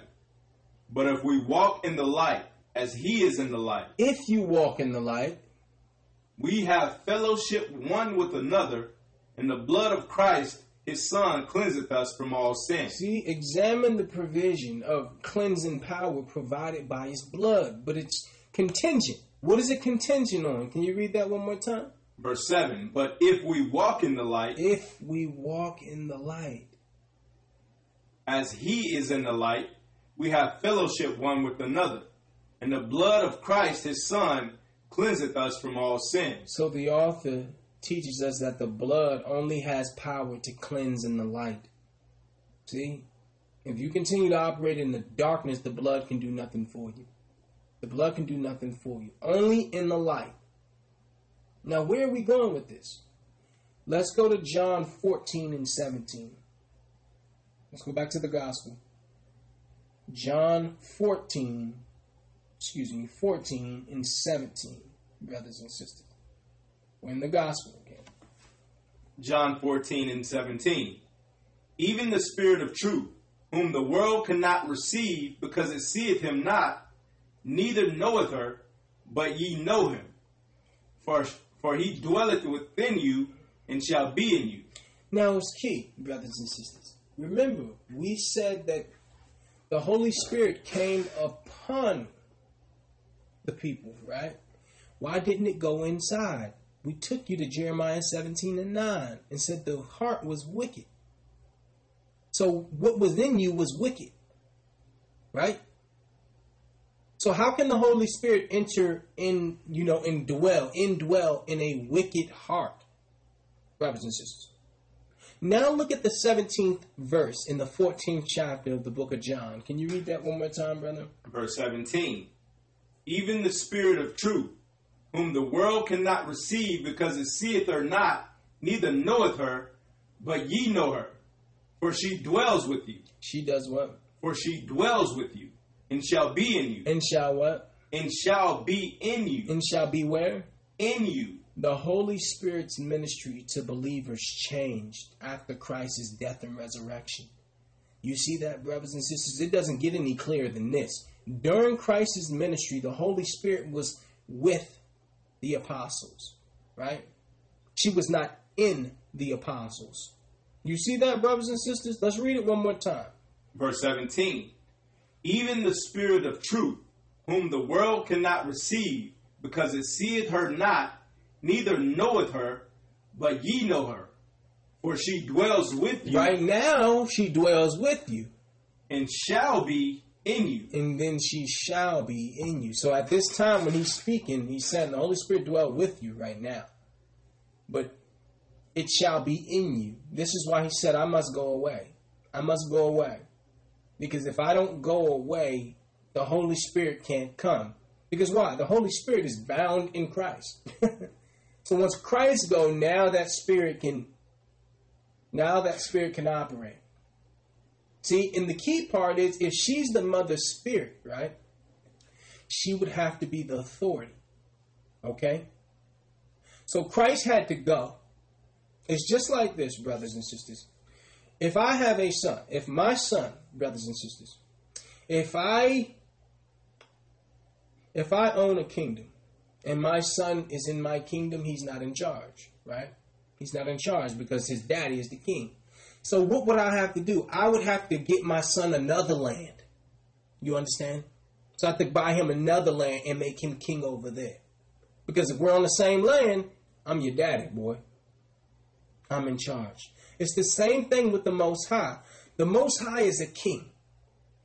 He wanted us to be kings. So what did he have to do? He had to give us our own territory. He's like, as long as you're in my house, hey, I'm the authority up in here, okay? So let me give you the earth so you can have authority. But as long as you're here with me, I'm the authority. See that? Same thing happened here with the Holy Spirit, brothers and sisters. Christ is the Son. The Son have to go so the mother can now take over. The mother spirit. You never saw them at the same time, brothers and sisters. Do you see this? See, it only makes sense if you know the Holy Spirit is feminine, if it's the mother spirit, brothers and sisters. We're just showing you that when you have a parent, whether it's the father or the mother, and they're in the same area with the son, it doesn't matter who the son is, he's still under authority. The Most High understood this.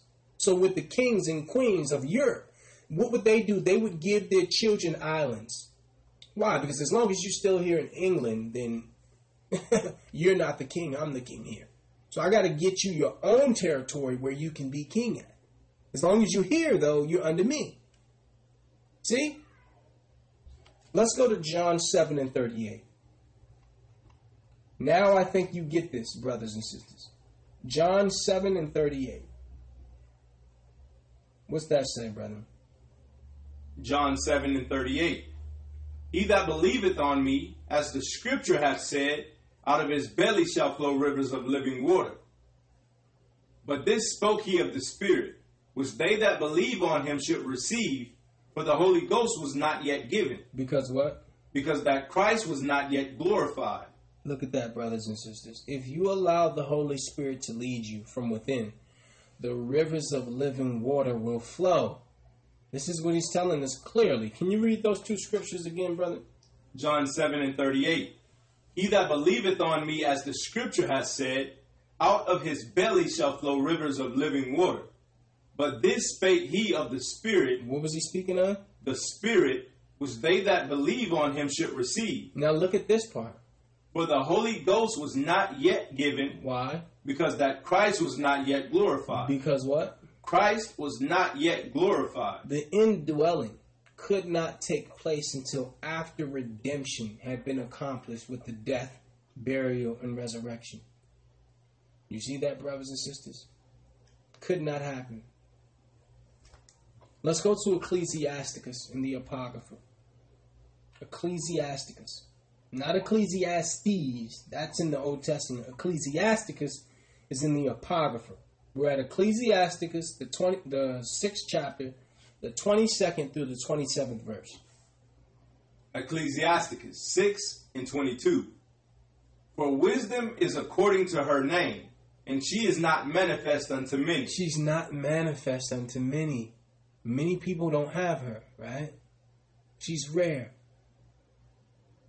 Verse 23. Give ear, my son.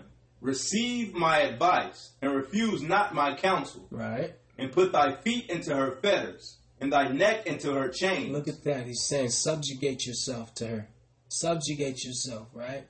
You know that yoke that they put around, slaves. It's a yoke around the neck that goes down to the wrist, right? And around the waist. He's saying put yourself in one of those.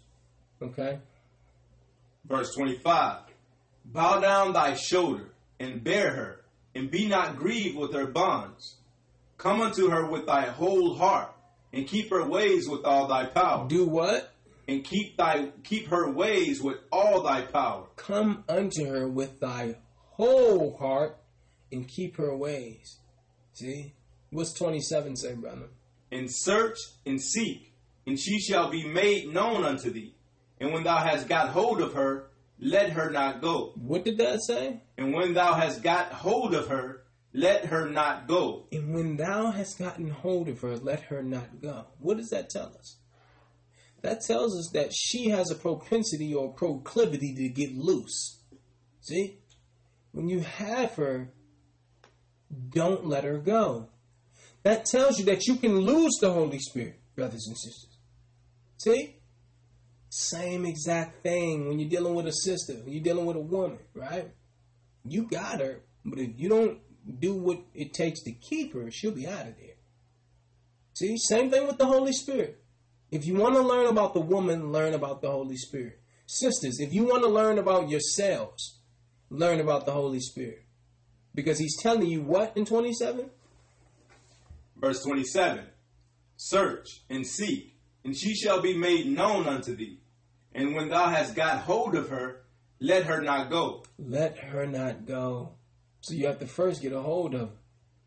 It's just like, the courting process. Remember when you was in high school or whatever the case is, and you wanted to get that number from that sister? What did you do? What did you do? You walking her to holding her books, you walking her to her locker, right?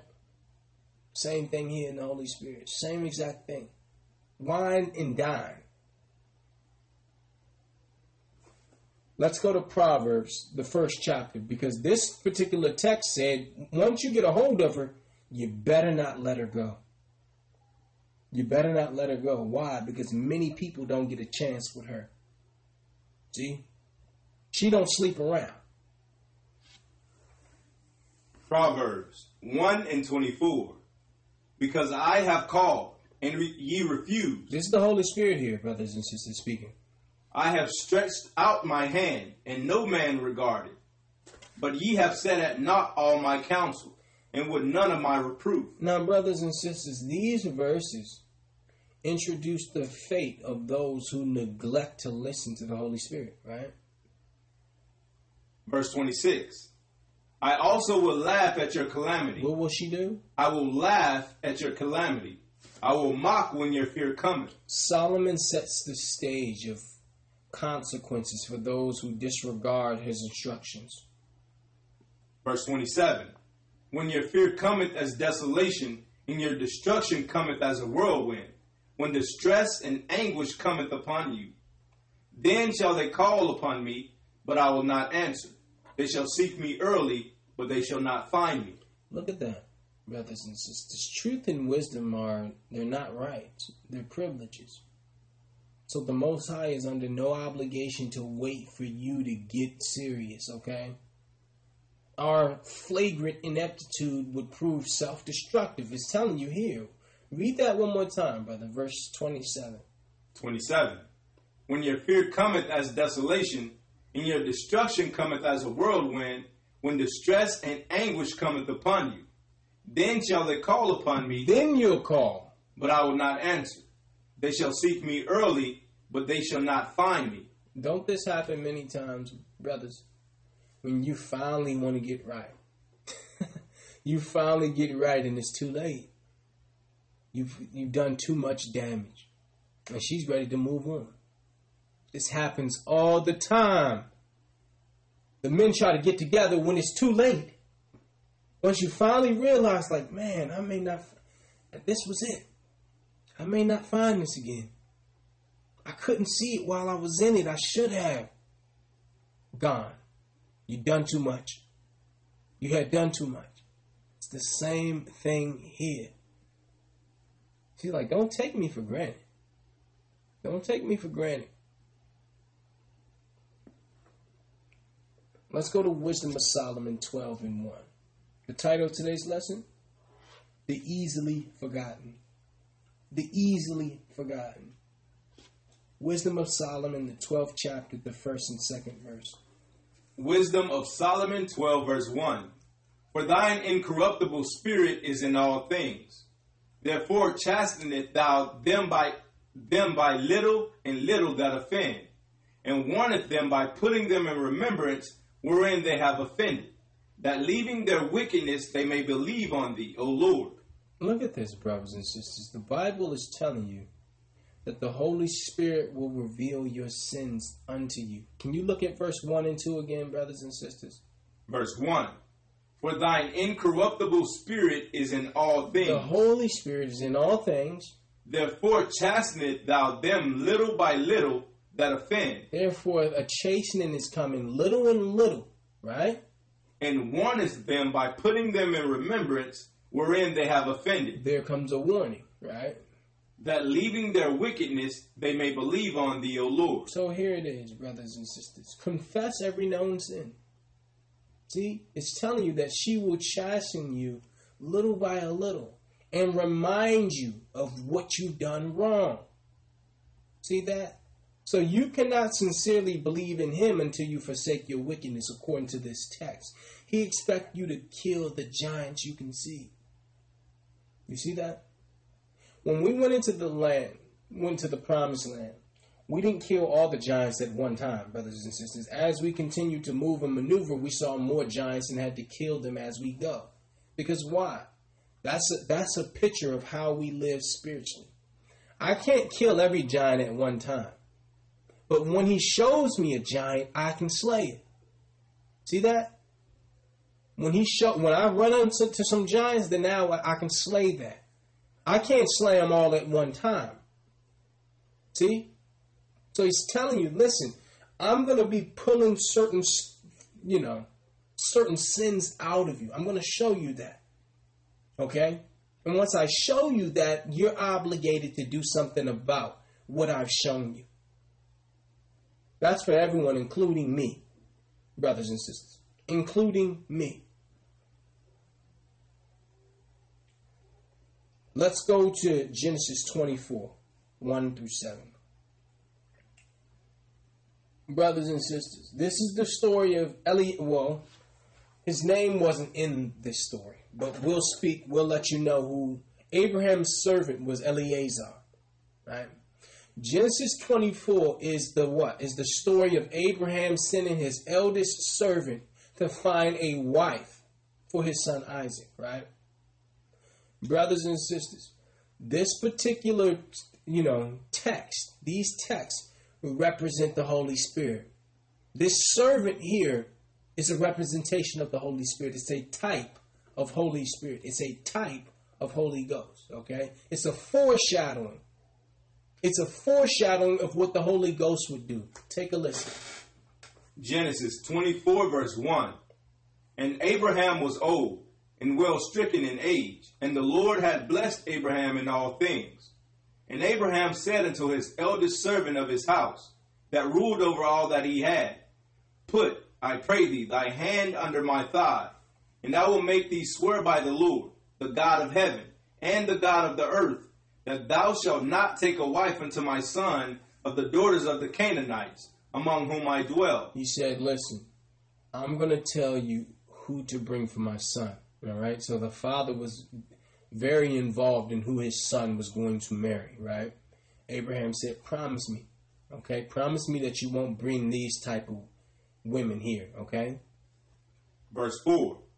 But thou shalt go unto my country, and to my kindred, and take a wife unto my son Isaac. And the servant said unto him, Peradventure the woman would not be willing to follow me into this land. What if the woman's not willing? Must I needs bring thy son again into the land from whence thou came? And Abraham said unto him, Beware thou that thou bring not my son here again. Listen, don't bring my son here again, okay? Verse 7. The Lord God of heaven, which took me from my father's house, and from the land of my kindred, and which spake unto me, and that sware unto me, saying, Unto thy seed will I give this land. He shall send his angel before thee, and thou shalt take a wife unto my son from thence. Now, what is this showing us? This shows us in the 24th chapter of Genesis, Abraham, which is a picture of the Most High God, right? Is a picture of the Most High God, sends what? Sends his servant, the Holy Spirit, out to find a bride for his son. You see that? So So the servant or Holy Spirit is responsible for identifying a good bride for the bridegroom. You see this, brothers and sisters? Do you see this? Let us show you. Let this come to life. In this particular text, Abraham represents the Most High as a foreshadowing, right? He has the authority and makes a covenant with his servant and tells his servant, this is what I'm looking for. Don't you dare bring this type of woman to my son. Okay? Let us show you how that links with the Holy Spirit. Let's go to Revelations 22 and 17. See? Take a look at this. Revelations 22 and 17. Last chapter in the book. Revelation 22 and 17. And the Spirit and the bride say. And the what? And the Spirit and the bride say. The first verse is showing us the relationship between the Holy Spirit and the bride of Christ. See that? And the Holy Spirit and the bride say, come. And let him that heareth say, come. And let him that is athirst come. And whosoever will, let him take the water of life freely. The first thing we notice is that the bride is listening to the voice of the Spirit. You see that? It says the Spirit and the bride say. The Spirit is in leadership here. Can you read that again, brother? Verse 17. And the Spirit and the bride say, come. And let him that heareth say, come. And let him that athirst come. And whosoever will, let him take the water of life freely. So the bride speaks what the Holy Spirit is speaking. When the Spirit says come, the bride is proclaiming that exact message. Are you seeing that, brothers and sisters? So the Holy Spirit will identify whom the bride of Christ is. You see that? Why? The Bible tells you the Holy Spirit puts a seal on you. See, so the Holy Spirit is out looking for those who are in preparation to be married, those who are worthy of being married by the bridegroom, because everyone's not worthy.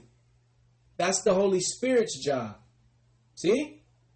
Just like Eleazar or the servant in Genesis 24. In fact, let's go to Luke 24. Luke 24 and 46. Luke, the 24th chapter, the 46th through the 49th verse. Luke 24 and 46. And said unto them, thus it is written, and thus it behooved Christ to suffer, and to rise from the dead the third day, and that repentance and remission of sins should be preached in his name among all nations, beginning at Jerusalem. Beginning at Jerusalem, this is the commission. Verse 48. And ye are witnesses of these things. And behold, I send the promise of my Father upon you. But tarry ye in the city of Jerusalem. Stay here in Jerusalem. Until ye be endued with the power from on high. Until you receive the Holy Spirit. Do you see that? So first he gave a command. Let us look at the command again. What was the command that he gave? Read 46 one more time, brother. 46. And said unto them, thus it is written, and thus it behooved Christ to suffer, to rise from the dead the third day. Now listen to the commission. Verse 47.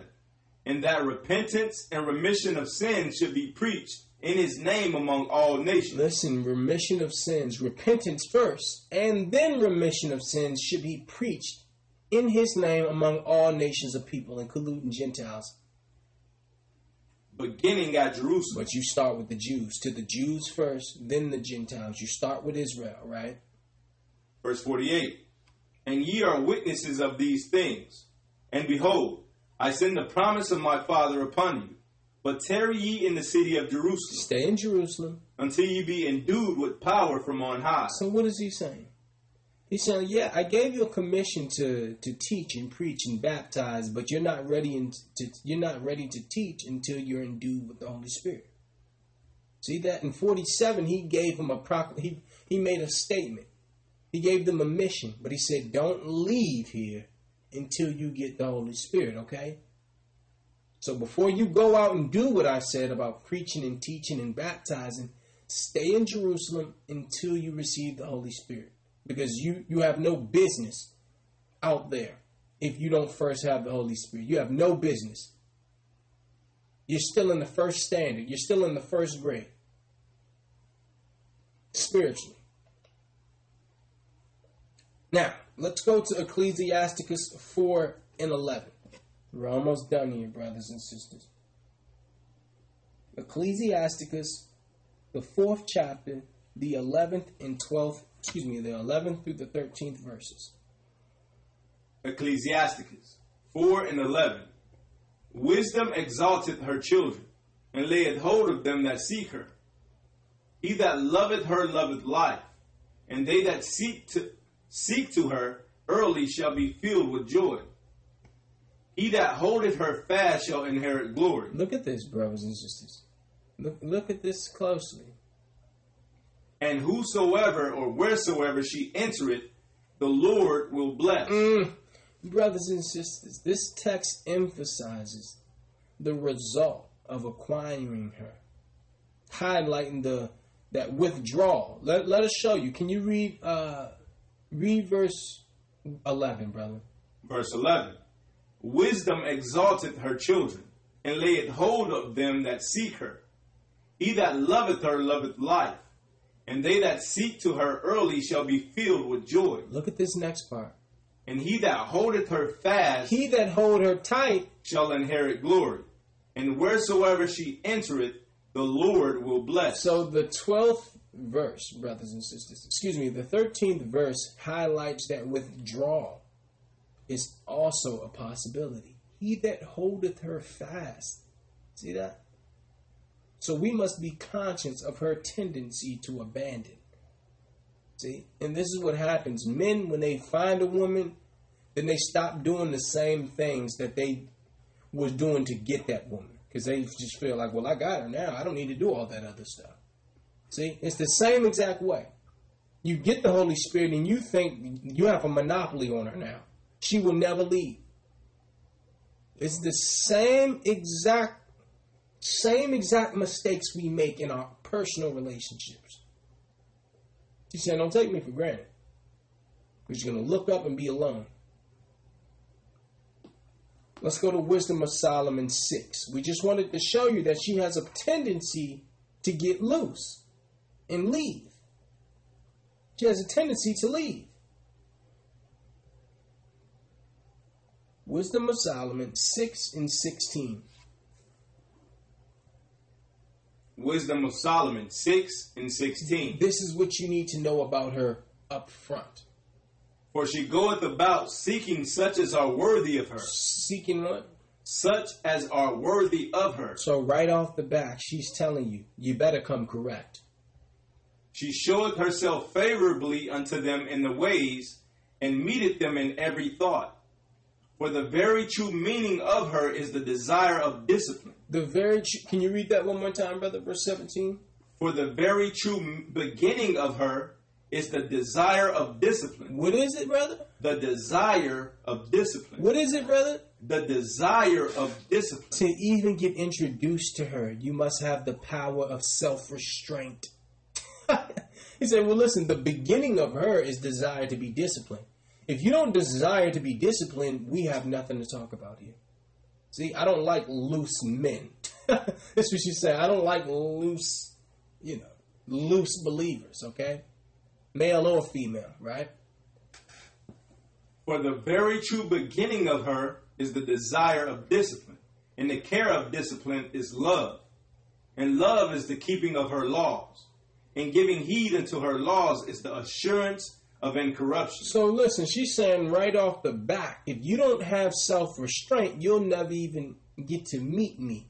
Why? Because an undisciplined person is a person who can't be trusted. This is what the Holy Spirit is telling us. She's not a fan of loose living. See? Read 18, brother, please. Verse 18. And the love of keeping and the love is the keeping of her laws. And the giving heed unto her laws is the assurance of incorruption. So she's saying there's something attractive about those who choose to live their lives with discipline. See? Verse 19. And incorruption maketh us us near unto God. Look at that. And incorruption maketh us near unto God. You see that, brothers and sisters? Verse 20. Therefore the desire of wisdom bringeth to a kingdom. Look at that. The desire of her bringeth to a kingdom. See, we're just showing you about the Holy Spirit. You need to go learn about her. Because everything, the little bit that we did learn was a lie. Let's go to Ecclesiasticus, the 4th chapter, the 17th verse. We have about 2 scriptures left after this.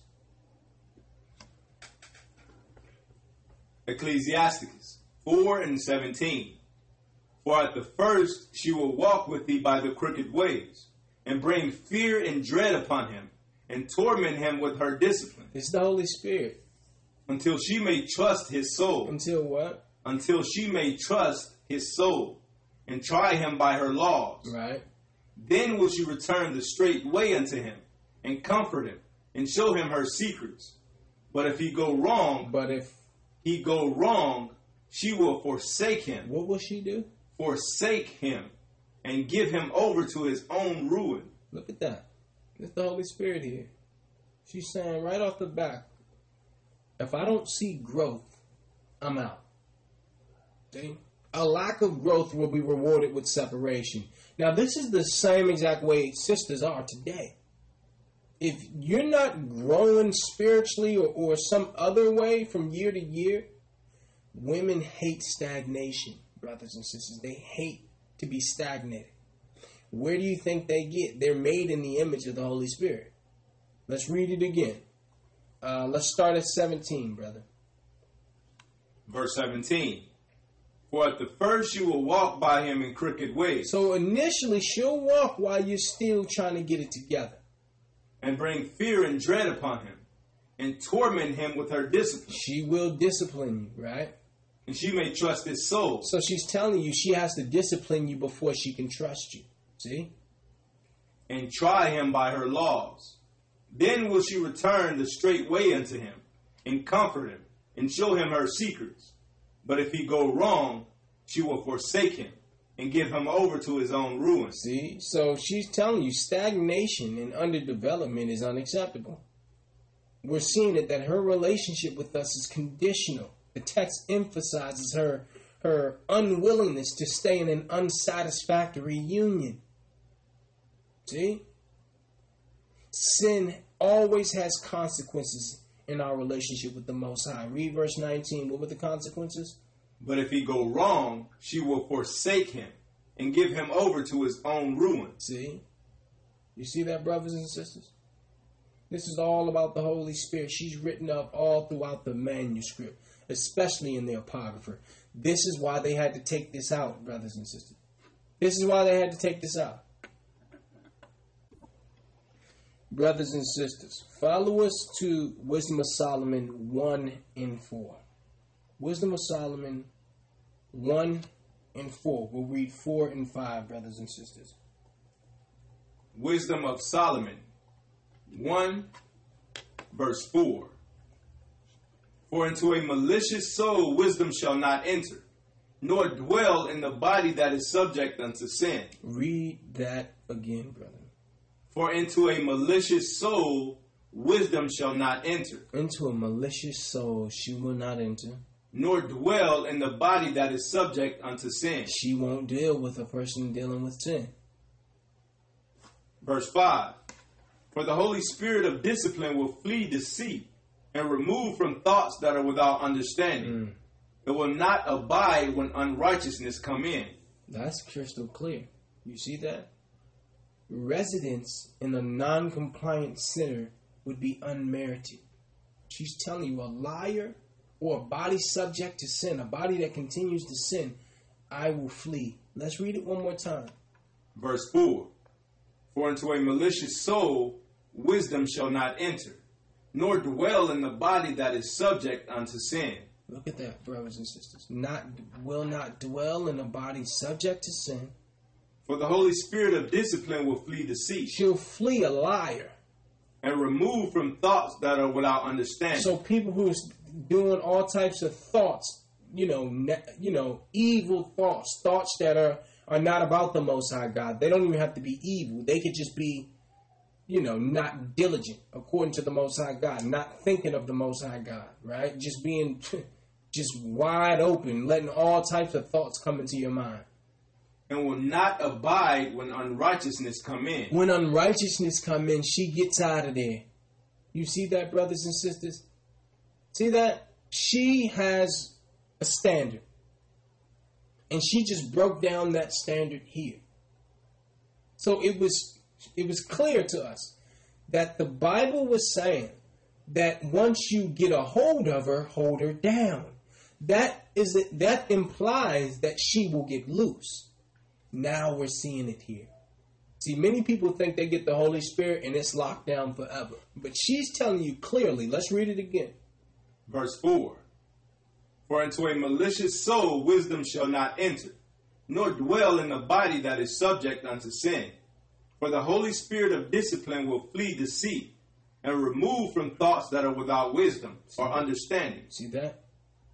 And will not abide when unrighteousness come in. And will not abide when unrighteousness comes in, brothers and sisters. You see that? So she's telling you, if you don't get right, you won't be able to hold me. It's just like a sister.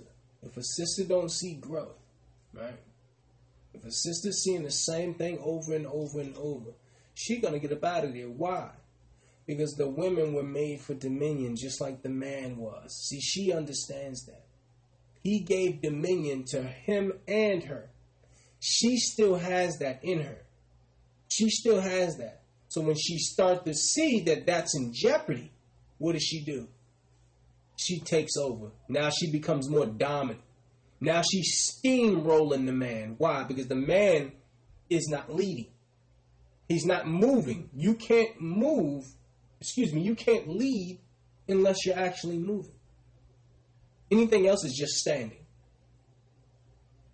You see that, brothers and sisters? The title of today's lesson was Easily Forgotten. Easily forgotten, brothers and sisters.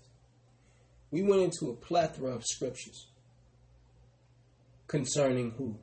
The Holy Spirit. We learned that according to the Bible, according to Christ, it's a feminine spirit. All throughout Proverbs, all throughout Luke, all throughout Wisdom of Solomon, all throughout Ecclesiasticus. There's only one place in the entire manuscript that refers to her as a him, and that's in John. And guess what? On a scholarly level, we pulled up the dictionary and looked at that word, and it didn't say him or he at all. So, brothers and sisters, a lot of information came out today regarding who? The Holy Spirit, which is a third of the Godhead. A third of the Godhead. The neglected part of the Godhead. Today, I believe the Most High is happy that we shed light on something that's been so far forgotten, brothers and sisters. Internalize this information, brothers and sisters. Apply this information. Okay? You didn't just get this for no reason. You need the Holy Spirit in order to survive. Remember, the Spirit gives life. But the whole deal is, if you start dealing with sin and all that, she will get loose. She will get up out of there. See this? This is very important that we understand it's a feminine spirit. Sisters also.